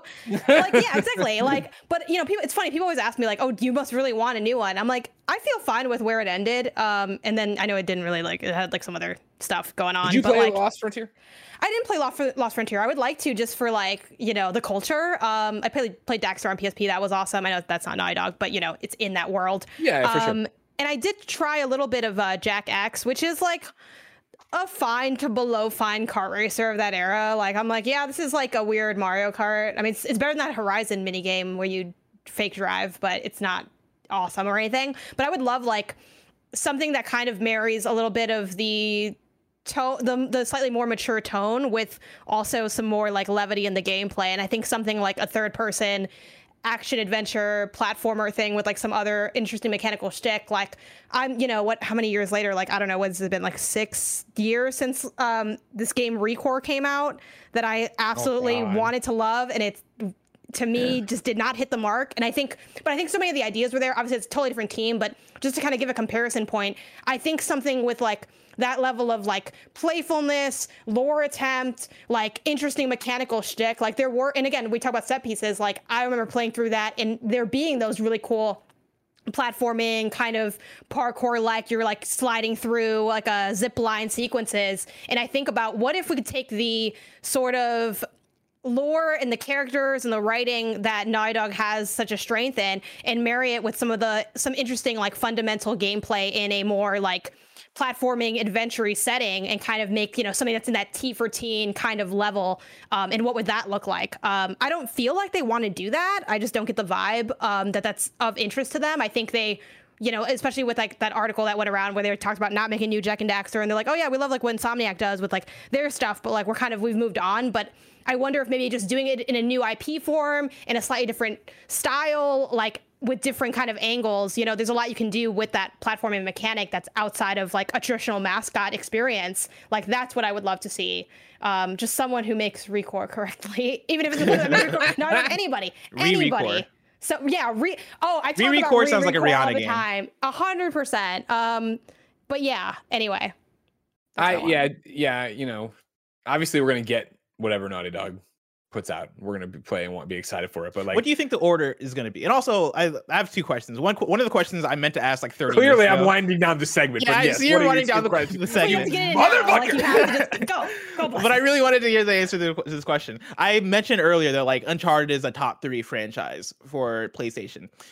Am I wrong? Because like as I was saying it, I was like going through my head of the big PlayStation franchises, and I was like, God of War is bigger than Uncharted. Is that correct? Would you guys say so? Yes. What are we saying by bigger? More valuable, like a more valuable IP. Like when we're recommending, I think of this as like recommended games. Like, no, I'm saying like if PlayStation had to decide like what game to make next based on like the performance. I mean, how is that different than recommended game? Okay, well, sure. Either way, I'd say God of War is. Like I would take God of War over Uncharted. I would say God of War, yes, as well. I mean, taking into the legacy of the PlayStation 2 games, right, and how much beloved they were, and how many fans they made, and how many fans of just Kratos there are, and how iconic Kratos is. Spider-Man, bigger IP than Uncharted for PlayStation. I would say their biggest. Yeah. Spider-Man probably is their biggest, and then Last of Us. I think that's where like the argument is more so for me. I would say Last of Us in my head is bigger than Uncharted, but I don't know that to be a fact. Yeah, because you bring in. I think right now, I think it's more iconic. I know people are gonna get mad at that, but like, that's just how I feel. I mean, I agree with that. Yeah, I think like the thing we're doing is, of course, we're talking from our hardcore gaming perspective. I do think the Uncharted movie, even though whatever received however it was received, has more mind share with the public of Uncharted. If you were to say that, they might know what you're talking about, general public, than Last of Us. Last of Us is very. I mean, HBO show is going to drop and it'd be a different ball of wax, just like The Witcher. But I think for right now, that's where it is. But again, then we're also PlayStation. Horizon's pretty big deal. No, not big enough. Wait, which one you said? Horizon. Horizon I was thinking about a little bit. Yeah, but I feel like Horizon hasn't been around long enough compared to Uncharted. To, like, Exactly. And that's the whole thing about this. But that to The Last of Us Uncharted, which is a bigger IP for PlayStation, I think you're also talking about them betting on one of the other two if you were to have this conversation now of like, well, what's got more juice in it? Where are we going more? I think, Last of Us is going to do better on HBO than Uncharted did as in the movie theater in terms of reception and critical acclaim and yada, yada, yada. And I also think because it's a show, it's going to be talked about for longer. I think you're going to get more seasons of it than you're going to get sequels to Uncharted and things like that. I think it'll be a different story. But like, yeah, when you want to run through like the bigger IPs they have or what matters the most to them and yada, yada, yada, you have to go to that PlayStation Studios opening they do before the movies, right? And all the characters that pop up there and who they are. And I think you're in such a weird place where I think we give Uncharted so much credit for being such a big deal because it is a huge deal to PlayStation fans, but I don't think Nate has broken through, even with the movie. And, these are arguing and we're slipping and sliding on stuff. I don't think Nate, the Nolan North, Nathan Drake has broken through where you could show that to a person and they would have some idea of who that is. Whereas I think Kratos, you'd have a better idea of that, right? Even Ratchet and Clank, because there have been so many games and those commercials were so good. Of course, and that's why this doesn't work. Is this person a gamer? Or is this person my dad? I don't know. But my dad would know most characters. Like, he'd only know really Mario and like Pac-Man. For sure. And that's why it gets it's a really... Like, he was going to know Kratos anyway. He's like, who's this man? Why does this man have no shirt on? Yeah. My second question, and this is a short answer. I don't want an explanation. All right, I just want the short answer. But Last of Us Factions not counting. What is the next project from Naughty Dog? New IP. The remake. Oh fuck! I forgot about the remake. No, Last of Us remake not counting too. What is the next like new entry? Why don't you just tell me what you want me to say? New single player entry from Naughty Dog. That's not a remake nor Factions. So I think new IP is gotta be on it. We have to have a new IP coming. I mean, that's the only answer at that point. A new IP. No, it could well, be he's saying would there be on Last of Us Part 3 or would there be Uncharted or 5 or whatever? Uncharted. Like, what is their next project? Yeah, new IP. Greg says new IP. Janice says new IP. I also say new IP. But you also took away a lot of the options, so I think it's time to move on. I took away the ones that we already know about for sure. Doesn't mean that it's coming in that order, though. Anyway, it's fine. I understand. Ladies and gentlemen, if you want to be mad, one more thing. Fucking Jesus Christ! If you want to be mad at him live, anyways, like I was saying that when I was originally trying to close out, I think like no matter what, we're gonna play and do it. And I think what gets me so excited would again, I'm gonna be excited for whatever Naughty Dog game is. I will be infinitely more excited when they're like, here is blank, and there's a new trailer and a new thing, and there's all this stuff to dissect. Man. Well, yeah, Blank Man, get David Wayne's back. Like a brand new, is it a game in space? Is it a game in the present day without the world being ended? Is it whatever the hell else? I can't wait to see what Naughty Dog does to wow us in terms of everything they've learned and put it into a new thing. That's what I say. Ladies and gentlemen, if you want to have your say, like Eric Miller has so many times on the show from the live chat on patreon.com/kindoffunnygames. Of course, you can go to patreon.com/kindoffunnygames. Kick us a few bucks. You can have your questions read on the show. You could be watching us live. You could get the show ad free. You could get it with the exclusive post show we do each and every week. However, wherever you're consuming it right now isn't on patreon.com/kindoffunnygames. So here's a word from our sponsor. This episode is brought to you by Credit Karma. Are you earning credit card rewards? Credit Karma can help you compare your reward options so you can find a card that fits your lifestyle, helping you earn miles or cash back for spending you're gonna do anyway. I've been using Credit Karma for years. It's such an easy way to just keep track of my credit score and make sure that everything is going fantastically with so many great features. Credit Karma uses your credit profile to show you offers that are tailored to your financial situation. Credit Karma partners with a wide range of card issuers so you can be sure that you're exploring all sorts of options. Comparing cards on Credit Karma is 100% free and it won't affect your credit score. And best of all, Credit Karma uses your credit data to show you your chances of approval before you even apply, helping you apply with more confidence. That is an awesome feature. Credit Karma, create your own karma. Ready to find the card for you? Head to Credit Karma and check out your personalized mix of offers today. Go to creditkarma.com or the Credit Karma app to find the card for you. That's creditkarma.com. Blessing, it's time for This Week in PlayStation. I'm going to turn it over to you, but I want you to know I am 4 minutes away from being able to maybe buy a PlayStation 5 on the PlayStation Direct site. So there you go. Why are you buying a PlayStation 5? We are building a studio and need more PlayStation 5s for the studio. So I'm always on the lookout for these guys, and here we go. This could be my moment. Greg, Janet, we talked about what Naughty Dog is working on next. I want to ask, what is Sucker Punch working on next? This last week, Ghost of Tsushima, it's been reported that Ghost of Tsushima has appeared to have received its final planned patch. This is Adam Bankhurst at IGN. After nearly 2 years, Sucker Punch has released what appears to be the final planned patch for Ghost of Tsushima and has said it is, quote, not actively working on any additional patches at the moment, end quote. As reported by PlayStation Lifestyle, Sucker Punch shared the news on the notes for patch 2.18 of Ghost of Tsushima, indirectly teasing that they are full steam ahead on what is undoubtedly its next unannounced project. So again, I ask, what is Sucker Punch working on next? What is this job, man? I think they're working on the next, iteration in Ghost of Tsushima, like Ghost of Tsushima 2, essentially. We talked about this a little bit on KFGD, you and I, because I think I was on the day this dropped. But yeah, I mean, I think it's become such, we talk about iconic franchises within PlayStation. I think Ghost, obviously it's very early to call it an iconic franchise, but I think it's had a really strong start. It's very critically acclaimed. It had the director's cut layer. It had that thing that you played, Blessing. What is it called? Legends. Okay. All these things have the kind of same name. Legends, Legacy, it's just something, right? They had freaking Jin Funko Pops. Like, this thing has legs. There's a Ghost of Tsushima movie in the works. So another IP yes. that PlayStation's so capitalizing. Like, they're going hard on this. Like, and for good reason, right? Again, even though I'm not someone that was absolutely enamored by Ghost of Tsushima, I still think it's a very, solid I probably would rate it as a great game, even though I'm not just obsessed with it. And I think they have a really nice base in that they can come out with a sequel, and I could see the ways that it would be better than what they already had, even if you were already in love with what they had.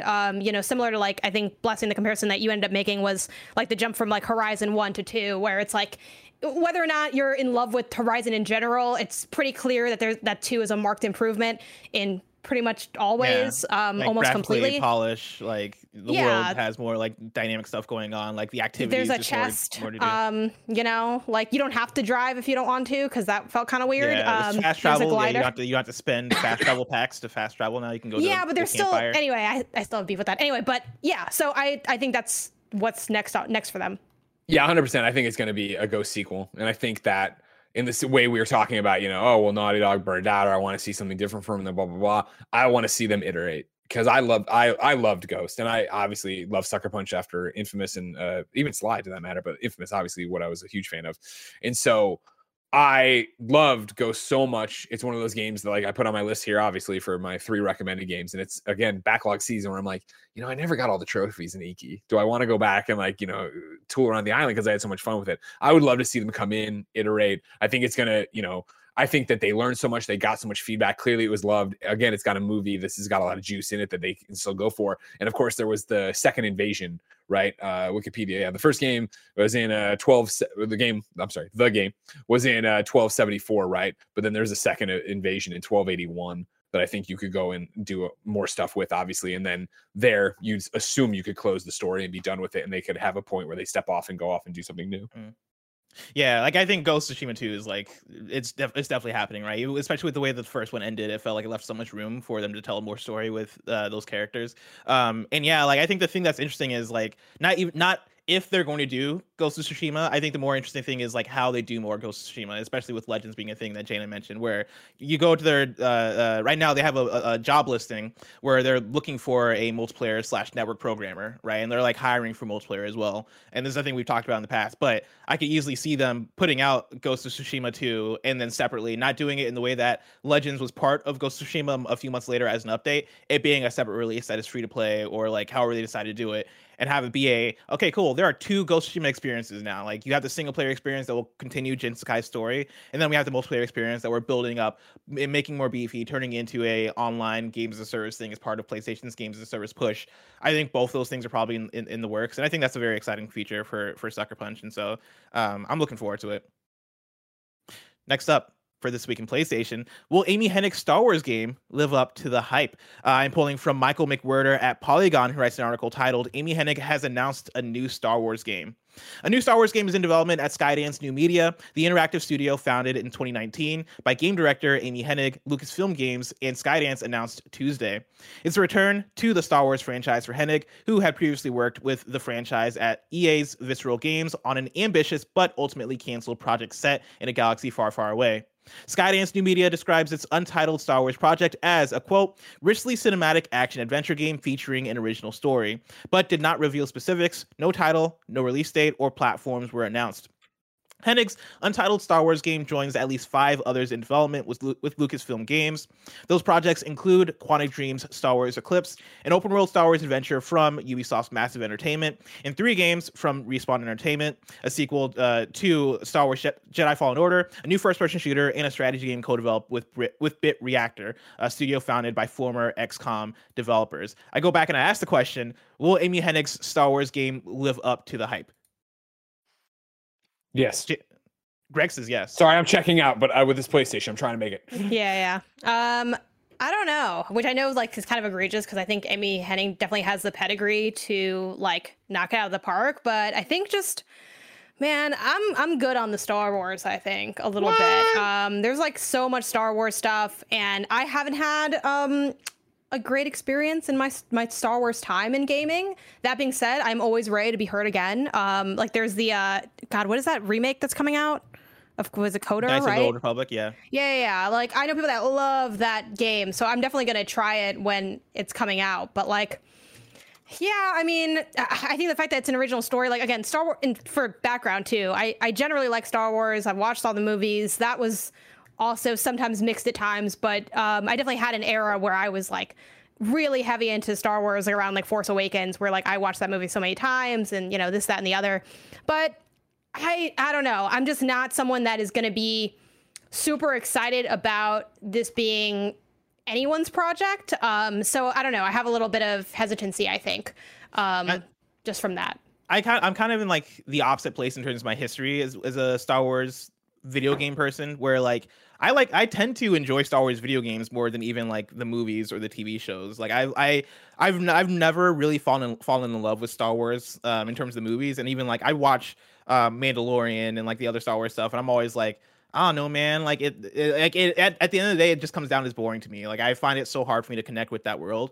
But then like some of my favorite games on like the PS2 were Star Wars games, right? Like I remember playing Star Wars Battlefront 2 and going crazy for it. I remember my first time playing Star Wars Battlefront. It was actually it was a demo at my best friend's house at the time. He had it on Xbox, and like we would play Star Wars Battlefront, and I'd be like, yo, this is insane. Like we gotta kill 150 people to win the thing. We gotta capture the points. Like it was one of my early first person shooter like arena experiences like that, and like that blew me away, let alone playing like Star Wars Jedi Fallen Order and other Star Wars games that came out over the years. I think I've talked about Star Wars Demolition before on Kind of Funny, and I'm like, yeah, dude, so even Star Wars Demolition, which was basically a Star Wars Twisted Metal game for PS1, like I remember having fun with, and I have like countless of those for Star Wars. I like that there's so many Star Wars games. Like usually I would be like, oh man, oversaturation, like it feels like it's too much. But Star Wars for me has always felt, in terms of video games, it's always felt like a, weirdly enough, like its own video game franchise, even though it's a movie franchise, right? When you have so many and so many different genres, so many different takes on it, it kind of has its own presence. Like we're just coming off of Lego Star Wars Skywalker Saga as well, and so and like all the new records, most successful Lego game. Yeah, and like it seems like Star Wars is due for a renaissance, especially being this thing of not having to be beholden to EA and being able to spread out among different developers and like have different people give their own takes on Star Wars. I think that's going to do so much for it in the way that we've seen with Marvel. You have the Spider-Man game, and then you have Guardians, and you have other Marvel games that are shining brightly, right? I think you can have that same thing for Star Wars and make it work. I will say that the idea of an Amy Hennig Star Wars game doesn't excite me anymore. Like I think the idea of it being like an Uncharted style action adventure, like that excites me. I look back before this podcast at like the trailer for Project Ragtag that we saw at that EA E3 conference, and like just for the 7 seconds we saw of that, I was like, damn, all right, yeah, I would be down for this game. But like I went back and I looked on Wikipedia for like projects that Amy Hennig has worked on that have come out, and like, you know, she's writing on Forspoken. Before that, 2015, she wrote on Battlefield Hardline, and then before that, you have the Uncharted games that she worked on, and that was from like 2007 to 2011. I feel like we've not seen much from her for so long that like that alone doesn't get me excited for it. But I do get excited for like the genre. This could be her comeback moment. See, that's my thing. Coming in, Oh, go for Sorry, it. coming back to the calling a conversation. comeback. I can confirm. For you. I can Cheers, confirm. come suck us a Me and Roger Pocorni were able to procure PlayStation 5s. The studio now will have enough PlayStation 5s, so everything can be fine. We can play games there. Not to worry about. Congratulations. Thank you. So coming back into it, that's what excites me about it, is the fact that Amy has been on ice for so long, right? Uncharted 4, there's the nasty breakup with Naughty Dog, and then I'm going to go over here and work on Visceral, work on Ragtag. You bring up Battlefield Hardline. Battlefield Hardline. Thanks so much. And I'm sure that was like, that wasn't her game, right? That was a game with Steve Papusa and all them working on it. I'm sure she just, contributed a little bit when she got there and did a line or whatever to in between other stuff. And the same thing for Forspoken, which I don't really know. I shouldn't say that, but I know Gary did a lot, not a lot. I don't even know how much Gary did. Gary wrote it or whatever, worked on it, writing it. I'm not sure 100%. And that wasn't her thing. Like, I think the fact that she went into, they brought her into Skydance Media. They gave her this big old highfalutin title. She's been able to work on stuff and build stuff over there and work on a team and yada, yada, yada. I think now that to come in and be like, all right, cool. Like, what's interesting enough is like, you figure she had to go back to Disney and Star Wars, right? And be like, hey, we want to make this game. Here's our pitch, yada, yada. And you have to imagine that Disney and Star Wars, whether it's the same people or not, are there going like, this is awesome. We're so glad you get to do this again. That EA fucked this up, right? That they're clearly like, that was where the friction was. It's not salted earth for EA or for Star Wars and Disney. It's like, there was a breakup there for Visceral that ended badly too for them. Now you get to go do it. I'm excited to see what this is. I'm excited for Amy to make a fucking game again. Like, I love Amy games. And so like, cause you can go back, you're talking about obviously Uncharted, you go back from there, like what Legacy of Kain and stuff, right? Like, Amy's made bangers that are like, granted, the games have changed and times have changed and narratives have changed, but this is probably outside of Fallen Order 2, because I loved that game so fucking much, the original. Like, this would be my number one Star Wars like anticipated video game out of all of them there. But I'm also not Mr. Star Wars. Like, I'm not going to play every Star Wars game. I love Lego games, and I played Lego Star Wars on the stream or whatever, but like, that wasn't, I'm not, when, especially for how much is in that game, I was like, I am not a Star Wars fan enough to go back and relive these 9 movies and get a platinum in it or whatever. And so like, I'm way more excited to see what Amy's narrative Star Wars game would be and where that's going to set us and what's going to happen. Yeah. Yeah, I hear you there. I think the thing that does worry me is like you mentioned the amount of time that has passed, right? And like Uncharted 1 through 3, again, those were like 2007 up until 2011, I think 2011. And like for those, I'm in terms of like how I view those games, I'm actually in a similar place as Janet, where I played Uncharted 1 through 3 after the fact, played them, and I was like, oh, these are fine. Yeah, I liked certain set pieces, right? And I'll never forget like the train scene in 2 and like the airplane scene in 3, right? Like, I think those games had some incredible moments. But in terms of writing, I was never like, oh, this is the cream of the crop. This is something I'm gonna remember forever. Even though I guess I probably will remember Uncharted games forever, just because like they're cemented in my mind now. But like I guess like I'm curious to see how she hits in 2022, right? Like, does she still not does she stand the test of time, because that feels like a weird like way to put it, but I guess more so like it like does she still have the sauce? Does she still have the sauce, right? Like were her talents like peak in 2009 when it was the PS3 era and we did have certain standards for video game narrative? In the bottle kind of thing?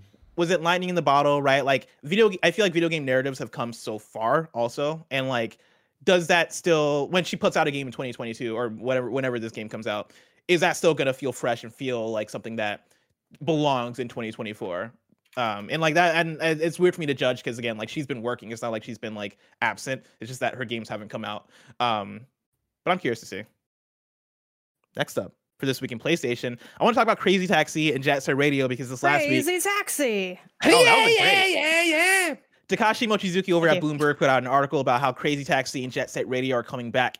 Sega is developing big budget reboots of its Dreamcast games, Crazy Taxi and Jet Set Radio, as it taps its back catalog in search of global hits like Epic Games Inc.'s Fortnite, according to people familiar with its plans. The 2 titles would be the first entries in Sega's Super Game Initiative, which the company announced a year ago as an effort to develop recurring revenue sources and build online communities around its software portfolio. Fortnite has become the role model for such games. Free to play, it's available across platforms, hosts large multiplayer contests, and includes extras like vehicles, construction, and social events on top of the usual combat, spurring player purchases of in-game items. I think this is very fascinating. Last last year when this was first reported about like Sega working on a super game initiative.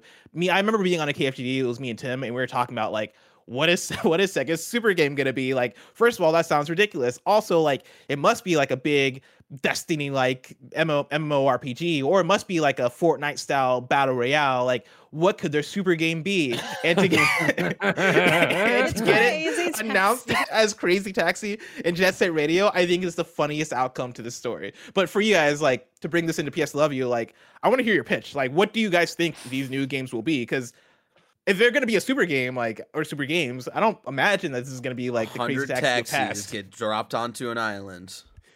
Here's the thing. Listening? We did this on Kind of Funny Games Daily, and it was me and Witta, and me and Witta are both big Crazy Taxi fans, so we started bullshitting around. That was one of the jokes that came up. But the more you think about that idea, and not like the island, and not necessarily 100, the more it does get interesting. Because how do you make a Crazy Taxi that is free to play, that you can, like, they want to make Fortnite, but they want to make Fortnite with their IPs, is what we know from what we've heard, right? So it's like, okay, then it would need to be, that you are taking your taxi into a metropolis shared by other people, and you are racing around, and there's your counters clock is ticking down, their counters are clicking down. There's only X amount of high XP or high time bonus people and hard things there. There's the easy ones, to keep a little bit of time on your clock. There's the medium ones, there's the super, but you're all competing for these fares. So it is that idea that, you're like, I think it could be interesting to have it click down and go. To Forza Horizon 5 and like their battle royale for that game. Little battle royale where you could do like your separate like one-on-one races in that to like knock other people out and stuff like that. Where you're picking up like one person at a location, and the other driver's picking up like another person, and it's like all about like who delivers their person the fastest and stuff like that. You could do stuff like that. There are ways to do it. I just why Crazy Taxi? Why this other game? Crazy Taxi is fucking awesome. I think bringing back both these titles, I think is wonderful. I think it's excellent. I think it's a bad branding them decision. as their super games initiative, I think that's weird, and I don't know what is going through their heads. But like, I mean, Crazy Taxi has a fan base. Like Crazy Taxi, I think should come back. Like people like, it's same thing with Jet Set Radio. There's me. There's Greg. There's too many people to count. Like, honestly. Yeah, The thing about it I is love that Jet Set. you wonder if it's Sega and seeing, and like they know that Crazy Taxi has nostalgia. They know people love Crazy Taxi. The question is, do people love Crazy Taxi enough in 2022 to sit there and play the game I just pitched? Nope. It depends on if they have the music for it. Well, and see, that's the whole thing. When this came up, Gary's like, I tried to play the re-release, and they didn't have the Offspring yet. And like, I'm like, well, Gary, you're just asking for a remake of the original game, and that is not at all what they're pitching. They're not at all pitching that it's going to be just Crazy Taxi again. There's like very much it's going to be the super game version of that with all this free monetization shit and stuff. I'm like, it's a nostalgia play inherently, so you need to like nostalgia it up a little bit. And I think part of that is like when I think of Crazy Taxi, I do also think of of Offspring. I feel like that's. But like, so here's where it gets really weird. And I like when all right, cool, let's monetize this like Fortnite. And it's like, all right, cool. So you're making cars, the taxi's blue now, taxi drivers. And then I would like, would you be putting out songs? Like, is that something you put out that you're purchasing from the store, that you're getting the Offspring pack that you could play and like, what if you're picking up celebrities? You pull up and it's The Rock. Like I picked up Ninja. Come on in. Let me deliver you. Sure. Yeah. I think the idea of bringing them back is so good. Yeah, I don't know how they make this game a super game in terms of like what they want the reception of it to be. I don't think there's a way to monetize a Crazy Taxi in a way that makes it a Fortnite, which I think makes this fascinating of what is going through their heads. Because like I can't imagine they're thinking about it the way we're thinking about it, where even though their pitch sounds like that, right? Even though they reference Fortnite and they reference these other things, they must be thinking about it in a sense of let's put out a Crazy Taxi game that comes out on mobile, PC, and console platforms, that has cross progression, that has like ongoing elements that could be multiplayer, could not be multiplayer, but it is like an ever ongoing, we're busting out new content for this thing so it can make money indefinitely. I think there are ways to do that could be interesting, but also that will you suck out the soul from Crazy Taxi in that case, right? Like, I mean, for sure, because what would you buy in Crazy Taxi? That's what I can't wrap my head around. Like what your driver looks like, customizing your driver. I do think the songs could be a thing. I think your driver. Yeah, you see them when you like start in the menu thing. Like there's a bunch of stuff that I don't see, or like I still customize my character in a first person game a bunch, like even though I don't see them almost ever, if ever. Yeah, I mean, I don't necessarily think that this is gonna like knock it out of the park. I think too, like inherently trying to chase like Fortnite is like kind of setting yourself up for failure. However, that can still be a success in its own way. Like, I don't think this is. I would be pretty shocked if we lived in a world where Crazy Taxi was the new Fortnite. Like, that'd be kind of weird. What a world to live in, though. Can you imagine? Right? God, I'm sure I fucking Dr. love Strange that. My time sees has that come. somewhere, you know? Like, but I don't think that's the world we live in. I was gonna make a comparison.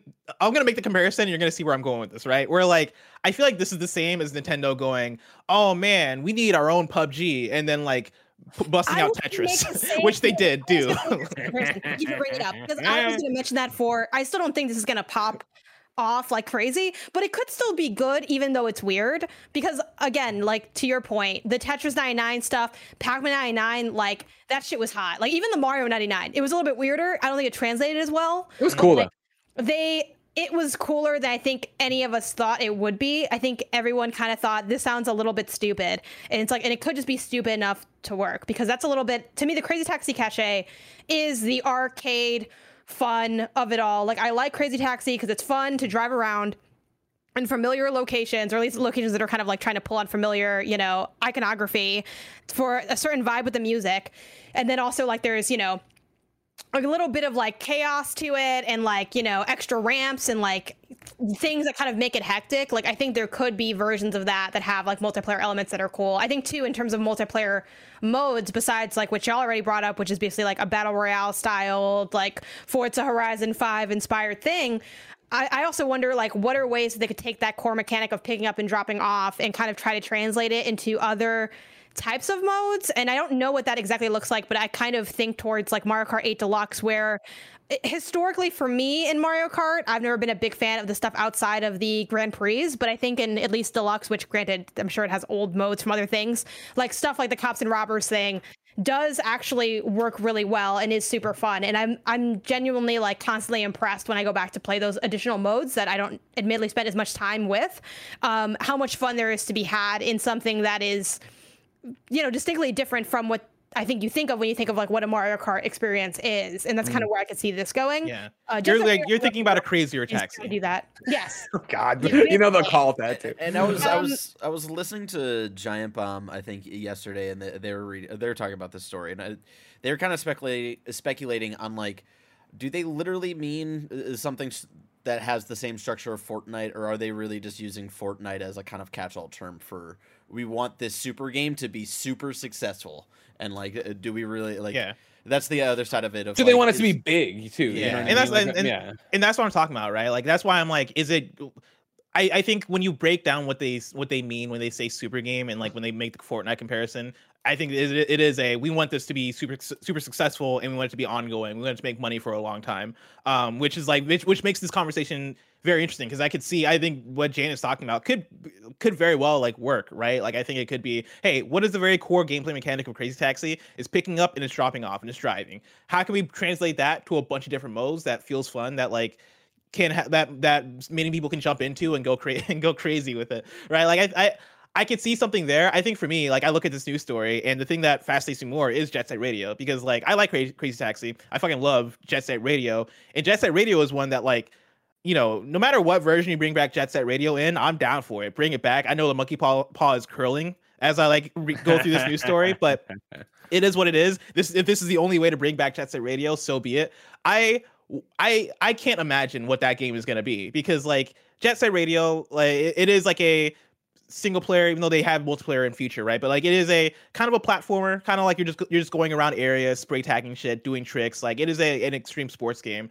I don't know if you bring that back and go like, okay, cool. Do we make this a Trackmania style thing where you're racing other people and going through these tracks? Do we make it like Riders Republic, where it takes place in this big open world and you're going into different events and doing like these cool extreme sports matches? Like, do we make it like the OG Jet Set Radio feature or Jet Jet Grind Radio? Like, this isn't a franchise that I think is naturally translates to the quote unquote Fortnite style super game.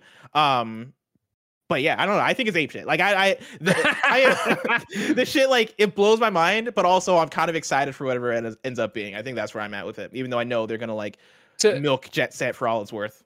to just give a quick thing, like, remember, we're so caught up in the recent reports. This is how it originally went. I'm at hypebeast.com from November 2021. Sega and Microsoft are teaming up to create a next generation of global games. Sega and Microsoft have plans to partner in creating a variety of global games from Microsoft's Azure cloud platform. The new partnership would feature a next generation game development environment and allow Sega to proceed with its Super Game initiative that will develop new titles focusing on global, online, community, and IP utilization sectors. Additionally, the partnership enhances development processes while also bringing high quality experiences to the Azure cloud platform. So again, yeah, okay, this doesn't mention Fortnite and the monetization and trying to be that big, but it does talk about online. It does talk about global. It does talk about cloud. It does talk about playing that. And again, Crazy Taxi, of course, is rooted in the arcade, which was chasing high scores and doing stuff like that. So maybe it isn't 100 taxis drop on a thing. It is just a new Crazy Taxi. But if it is just a new Crazy Taxi chasing each other's scores and times, where's the revitalization Fortnite and microtransactions you're going to see to make it actually make Sega money as they close arcades in Japan? We'll have to wait and see. We will. To close out this week in PlayStation, this is like breaking. This is one I was originally not going to include, but it's exciting for me, and and I know for Greg, maybe for Janet. Maybe for Barrett. We're getting more Tales from the Borderlands. Gearbox official tweeted this out during the show. New adventure, new characters, new tales, and all new Tales from the Borderlands is coming in 2022 from Gearbox and 2K. Get hyped, everybody. It's another one of those, like, yeah, more Tales from the Borderlands, and it's very much, Tommy Boy, right? The name's on the box, like, all right, like, this isn't the Telltale that made this game are long gone. And granted, obviously Gearbox is the Borderlands people, or are the Borderlands people, but like, Telltale made Tales from the Borderlands, like, what that game was. And so, like, who are you going to have from that team? Where are you going to go? It's the same thing with Wolf Among Us Season 2, which granted is using a bunch of ex-Telltale devs, but I'm excited for more Tales. I love Tales from the Borderlands. I've told that story a million times of having a bad day, not being able to find a bunch of things, and finally turning that on and laughing within 5 minutes and being in the whole way. And Loader Bot and all the performances, and Ashley and Troy. And then it also gets into it of like, cool, so are you bringing Reese back to it? And then is Troy going to make up and play that character? And like, is Laura back? Who knows? It's exciting. It's this year, they say, which I was unexpected when you read it. I'm stoked for that. What do we have here? A tweet from Brendan Graber, who I kind of see like the general consensus being on Twitter of, I'd love to be excited by this news with how much I love the original Tales from the Borderlands, but without Telltale's writers, I'm wondering if they can recapture that magic. Borderlands 3's biggest letdown was how they handled the Tales characters. So I feel like, you were saying. I mean, I feel that. Names on the box. But like, I think the bummer is like, it's either this way or no way, right? Yeah. Because like, Telltale isn't around anymore, right? And I don't think those folks in any other sense would be able to come back and work on the game. And so like, I'm at least down to see the shot at it, right? Like, I definitely have like less faith in it than I would have if it was like a Telltale thing, but also Telltale was already in a weird place in terms of their projects and how shaky they were. That said, like, Tales from Borderlands for me is probably my favorite Borderlands game. At least it's the most I've enjoyed a Borderlands story. And it hit so well for me that immediately I picked up Borderlands 2 and started playing more of it. Like, that's how good it was, where I was like, I want more from this universe now. And like, I couldn't get that same fix from anywhere except from Tales from the Borderlands, which is funny enough. And so, yeah, like, looking forward to it, but yeah, we'll see how it hits. Now it's time for PlayStation picks. Let's start off with the drop. Let's start off with the drop from this week. This week we got Scourgebringer coming to PS5. Scourge. PS5 Monday, April 18th. Lego Builder's Journey came to PS5 and PS4 Tuesday, April 19th. Chernobyl. Janet, this is one Andy never shut up about. And I was like, yeah, but I don't know if I'm ever going to play it. And now I have it on my PlayStation, of course. I got the trophies, all that stuff. This is a short one, but it's a touching one. Is that right? Yeah, admittedly, I still have not finished it. It's one of the classic. Again, if it's not for work, we just like let that thing burn for a while. But but now I feel like I've been wanting to get back to it for a while on Apple Arcade. And yeah, the thing that really stands out to me a little bit more so than the story, and I haven't finished the story. You know, it's about like a kid and a parent-child kind of situation, and like growing up. And he said it would make me cry back in the day, and now it'll make me super cry because I have a son. Yeah, I can't speak to a lot of that, but I have not cried yet, but I'm not done with it yet. You're also hard as a rock. Yes, that's also there. Just no emotions, deadpan. But one thing that really stands out to me is just how beautiful looking this game is, and how good like the sound design, the detailing is, like the way like it feels to lay. And I think with with the freaking haptic feedback and stuff, like the way it feels to lay down like the bricks, and like it's just, there's so much beauty and intrigue in it, and it kind of reminds me of if you've liked like Captain Toad games like that, it kind of has similar stylings of like laying down the stuff, and there's like light puzzle solving in it. I will say my only gripe is, in my opinion, or like in my experience, sometimes the puzzles were like a little bit, if you don't know what to do, there's not really a lot of like leeway in figuring that out. So I did have to consult a guide on at least like one or two of them so far. But I love this, super underrated, and I'm really glad that it's coming to PlayStation, because I think it's gonna, give it a chance to like get more eyes on it, because it's such a fantastic game. Hell yeah. Sorry, Blessing, back to it. Chernobylite, that's coming to PS5 on Thursday, April 21st. And then Samurai Bringer came to PS4 on Thursday, April 21st. This is one that caught my eye. I saw the name Samurai Bringer. I was like, oh, I never heard of that. Let me check that out to see if it belongs on the drop. And then when I read when I read the description of the game, and then I watched the trailer, I was like, holy shit. And so Samurai Bringer is a roguelite action game with levels which change with every playthrough, where you cut down hordes of samurais and demons to collect combat techniques and polish your fighting style in order to defeat Yamata no Orochi, the 8-headed dragon of Japanese mythology. As I look through the gameplay, I'm like, dude, roguelite, I'm in. The more I watched, the more I was like, yo, this looks exactly like Brave Fencer Musashi, which is a game that came out on PS1 that was developed by, I want to say Square? Yeah, it was Square. And that's a game that like is kind of not underrated, maybe underrated, but like it's one that's like under the radar, that not as many people like talk about, not as many people have played, but like This looks dope. Yeah, it looks kind of like this, right? Like this top down, like you're running around. You have like it's kind of Zelda-ish, right? Like chopping, getting into action, getting into combat. This is a roguelite, and so you are like collecting techniques. You are leveling up as you're going, and then once you die, like you will lose all your progress and start over again in that arcade style.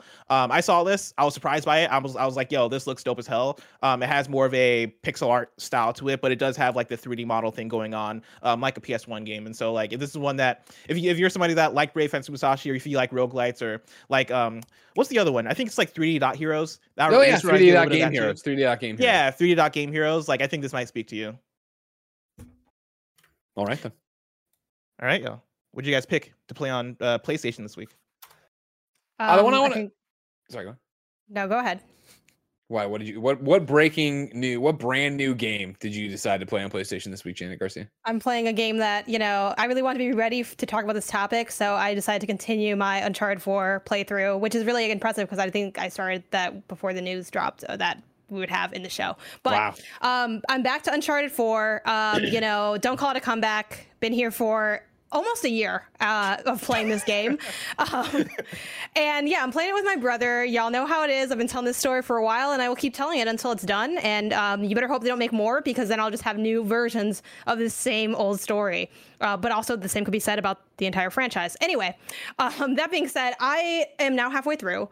I got to the point of this really cool set piece that happens a bit after like the clock tower. I think it's in the same chapter.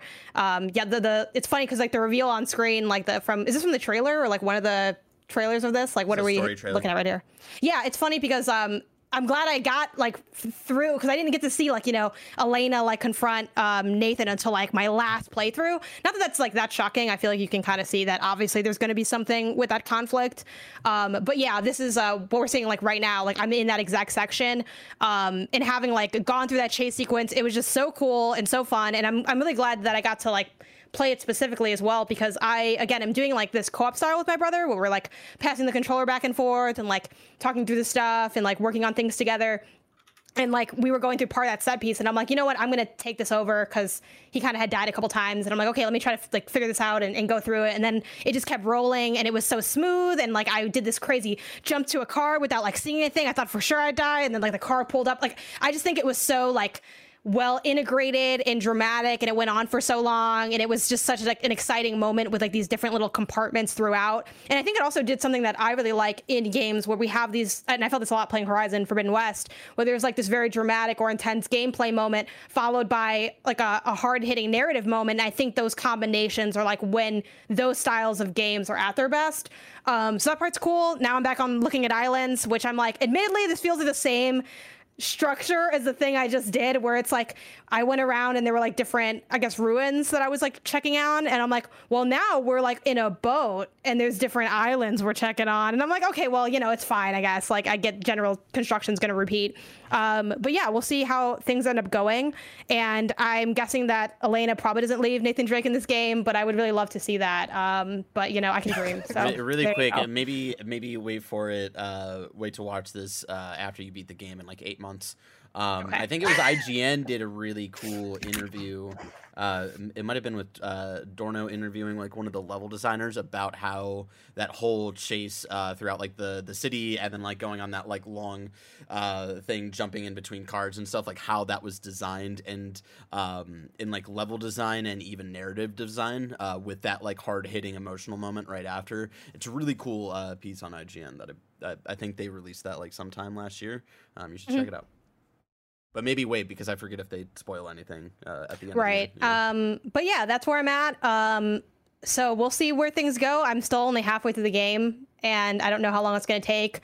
And then admittedly, it was funny because the last run I did with my brother. You're only halfway through the game. Is that true? Chapter wise, I am. I don't know if y'all are like, oh, secretly some of the chapters are like 10 minutes or something, but I'm on like chapter 12 or 13, and there's like 24 or something. Where she's about to get to, you're there for a while, Bless. You got to remember. Okay. That. In that case, I'll say you've done all the best stuff in the game, Janet. If you don't like it here, then just put it down. Oh, Bless. Fuck you, dude. Damn, That's where I'm at. Yeah, dude. Actually, you did the clock tower, you did the chase. Yeah, no, you did all the best shit. No. The funny thing about the clock tower too is I totally fucked up that sequence. So like, what is really cool to a lot of people is just my memory of like dying horrifically. Getting through it awkwardly. We'll see how things go, because it's funny because I finally got time to play with my brother. He's like super busy, so like I'm like literally anytime, like we just need to get a couple hours are gonna go a long way. We can get through this game together. And we played, and like I did the that sequence, and then I'm like, okay, I guess I'll like go on the boat too and do the other stuff. And then like I'm like, okay, it's your turn here, you play for a bit. But then like he was really struggling with this one area again, and I'm like, all right, I'll do this too. And then we got to like a ruin, and I'm like, okay, here, it's your turn again. And he's like, well, I'm honestly, I'm not good at these puzzles. And I'm like, god damn it. And when I'm playing this whole thing by myself. And then he did say, he was like, I promise for the next time we sit down together, I will be a better player than I was in this last sequence. Because I'm like, I'm really just playing and you're watching me, which is still like kind of fun, but I'm like, it's not really shit, and I think finished Norco that same night where I played like 6 hours of that game. And I'm like, I just came off of that. I'm like, all right, time to queue up the PlayStation 5, like playing more Uncharted. And yeah, it's been a lot, but we're back playing it again. To push back almost a year later. Bless's sentiment, I think everything from the moment Elena catches up with Nate going throughout the rest of that game is some of the best narrative stuff in the entire series. There is one firefight near the very end of that game that is very reminiscent of like Uncharted 2, where it just keeps going and you're like, ugh. But that is the only part of that, the second half of that game that I think is weak. Everything else is fucking sick as hell. Sick as hell, Janet. You know. Bless. My PlayStation pick of the week is a sketchbook about her son. I forget, was it on this show or was it on a Games Daily? It was on a Games Daily where I read through the list of games that were coming out this day on PlayStation. A sketchbook about her son popped up, and I was like, this sounds like something I have to play. The quick synopsis on Steam is, through a narrative based on Red Ribbon's new album, Planet X, experience a broken-hearted girl's journey through thoughts, daydreams, and music. And so if you're watching, you see that there's a bunch of choices for stuff and then sketches pop up. And so my thought was that, watching this trailer on Games Daily, that it's kind of like choose your own adventure. You go through, you pick the things, you get different drawings, you get different things. It's not really that. It's way more just this merger of the album Planet X from Red Ribbon, who I did not know before, but are actually really great. And I enjoy the music and, have them and have listened to them on Spotify since. But it's this just mix of the entire album. It's the entire album, Planet X, mixed with all these different vignettes with this woman who's gone through a breakup. And so, yeah, you go through and you pick the different words, and then at the end, the drawings appear no matter what. I don't think they changed based on what words you pick, but at the end, you get like a not poem in terms of like, it's all rhyming and that kind of thing, but I guess a journal entry kind of, but more abstract. That is like the words have changed based on what you pick to focus on. So there's that to it. I didn't get much out of any of them. You know what I mean? It is very much about the music and the visuals and then just thing. And they're very simple when Barrett was showing you. It's usually a static drawing that then has a little bit maybe of it's it's not animation, but then moving and putting things in there to give it a little bit of things, and then the new sketchbooks popping up or whatever. It was an interesting exercise, like we talked about with this PlayStation. What was your pick on PlayStation this week? Isn't something you're like, you have to play this necessarily. It can be. It's something I did play. It is, again, you can go back and watch the games daily live, where I'm like, this sounds neat. I want to try it. Blah blah blah. It is an easy platinum. I did not know that when I did it. It was not done on that for that on purpose. I want it on the record. I do have the platinum in it. But it was an interesting exercise more than anything. All right. And I think it's $5 on PSN. It's not, would I recommend it? No, probably. Like, I think I'm glad I did it. Is it better than Memoir Blue? Memoir, I don't think it's the same, because Memoir Blue is way more interactive. Like, this is very much like one of the trophies is don't touch anything. Like, just let it play. Like, let it play. Like, at the end, you have to, hit advance or whatever. But now that does change the, the little storybook or whatever the journaling thing is. It changes what she says at the end, which was interesting. But, like, it is very much something. Which experience did you enjoy more? Damn, Janet, that's a great question. I enjoyed a Memoir Blue probably more. Damn. Because this is one that I could take my eyes off of. Like, once I understood what was happening, I was like, oh, okay. And I kind of went back to email. I liked the music, and I like the visuals, and I like the idea of it, but I don't think it does anything where I was like, holy shit, this really stuck with me. Or I need. We play all the same games, so I was like, should I play this? And then you know me too. I let that hole in a beat. I'm like 1.5 hours. That sounds like just the amount of time that I have. Well, I mean, keep in mind too, if you don't choose anything, there you go. You know what I mean? Like, you're just listening to an album. Like, it's how much you want to. If you just let it sit there and play, like you can turn and watch occasionally what's happening in the visual, but then do whatever you want. It is what it is. Did you guys freeze? I think you froze. No, you we're okay. God, you were both. I was sitting really still. I was still, and I was like, "Oh, this is a fucking freeze." That's and we're good, just guys. like taking in. We should do that what you've sometime, said. Janet. Like playing a freeze. I mean, that where was you a just don't do perfect one. anything. Again, for me, an interesting experience. I'm glad I tried it or whatever. You know what I mean? I'm glad I spent kind of funny money on it. But not something you need to do. But I didn't hate it. You know what I mean? If it sounds interesting and you want to go do it, feel free. It's a cool art experience. It's a cool art installation. If that Did you do Kid A? Did you play Kid A Amnesiac? I never did. No. Kid Amnesiac. You should. Why haven't you? Is there a reason you haven't?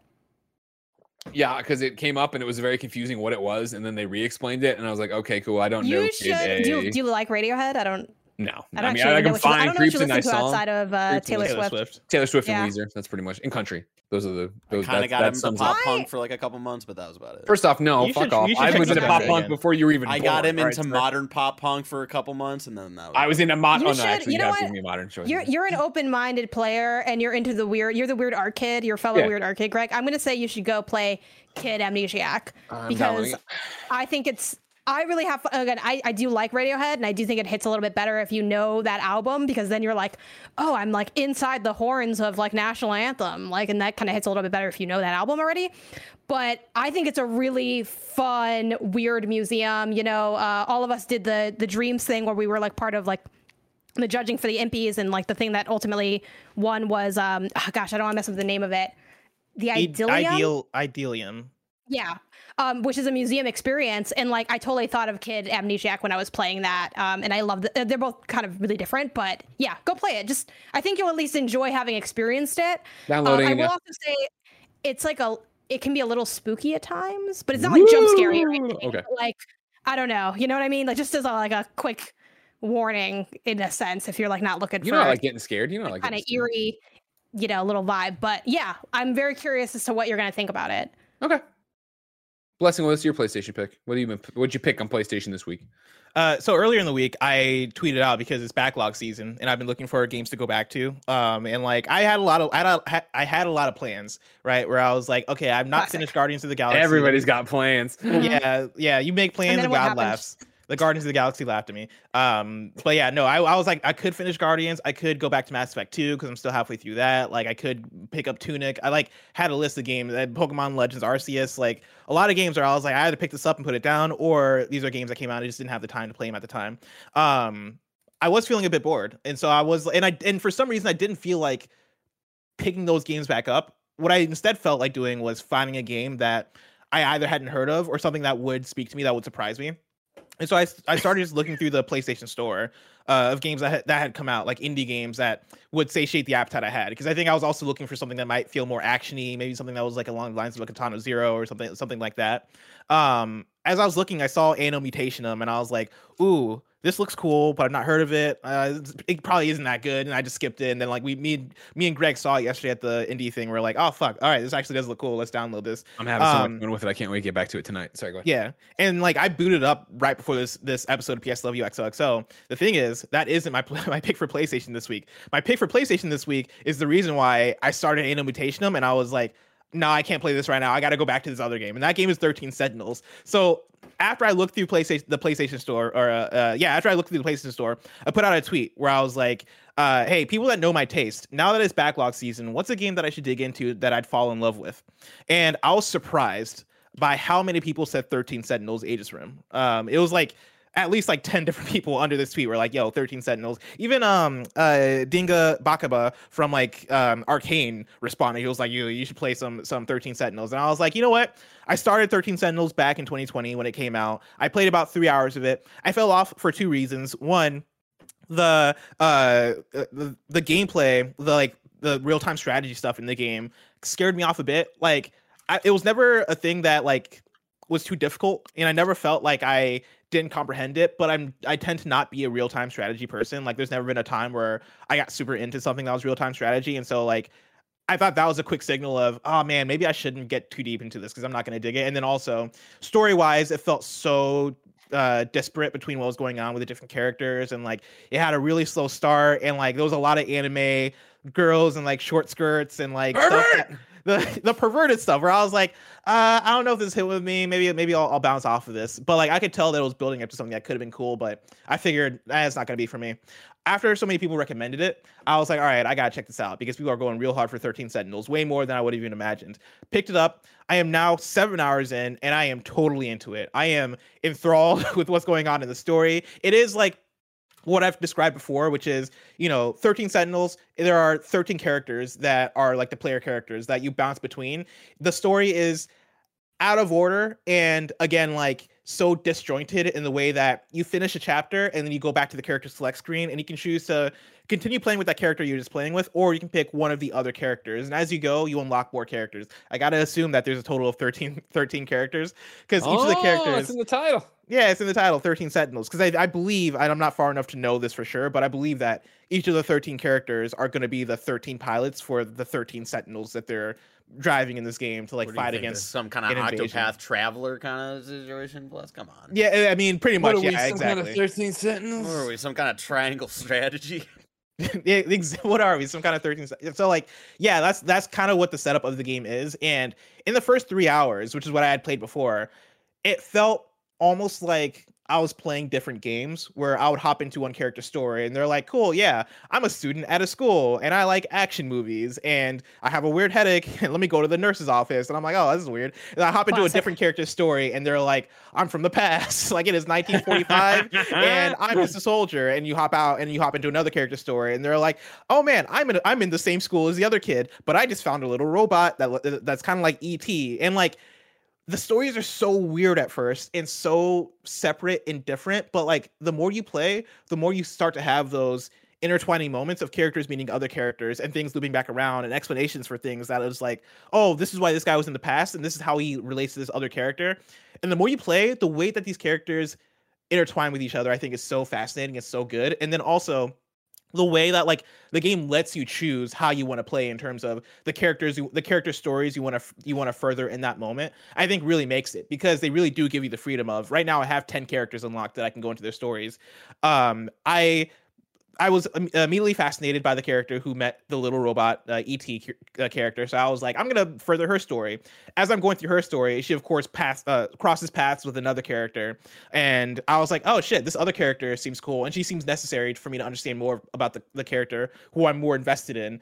And the more I pull on those threads, the more all the characters start to like have things where it's like, oh, shit, all right, this guy was over here. Okay, how do I figure out like how this guy got here? Let me go figure out his story. And that stuff kind of slowly builds and lets you kind of go at it at your own pace. So you're only really pulling at the stuff that interests you. But the genius of it is that the more you pull at that stuff, the more stuff starts to interest you. And so like now I'm at a place where I have 4 to 5 different characters available to me to like further the stories. Some of the characters are locked off because I got to do other story shit to like re-unlock progression in their stories. But for the 5 characters who I have that I can jump into at any time, I'm like, yo, I'm wondering what any of them are doing right now, because like I'm not checked up on Iori Fuyusaka, I'm not checked up on Jiro Kurabe, and it's like all You the gotta names check up on them. you gotta check up on Kurabe, and all of the characters. It's like the game takes place in Japan, right? And so all the characters are like have Japanese names, and it's the thing of like a lot of names, especially with 13 characters. I'm like, okay, oh, who was this guy? All right, this guy was this guy. But the more I play, the more I like really start to care about the characters, and the more I'm like, oh, dude, yeah, I for sure got to check on Fuyusaka. I for sure got to check on these people.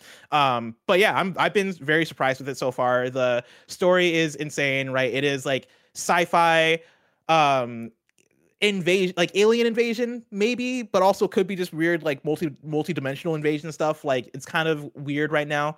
But like if you're into that kind of thing, you'll be into it. Again, it's like big Sentinel stuff, and so if you like mechs and if you like big war and big battles, it's that stuff as well. The art style is also very gorgeous. Like art style for me is like maybe one of the best things about the game. You look at it, and right now Barrett has like the I got a question, Bless. Why do they gotta be naked when they're in the mechs? It's you know Perverts! Why is Quiet naked? It's because she needs to breathe. She through needs to breathe skin. through her skin. Yeah, these characters, they got to be naked to pilot the Sentinels. Who knows? All of them naked? Yeah. When they're in the Sentinels, yeah, Okay. yeah, all of them are naked when they're in the Sentinels. It's fun.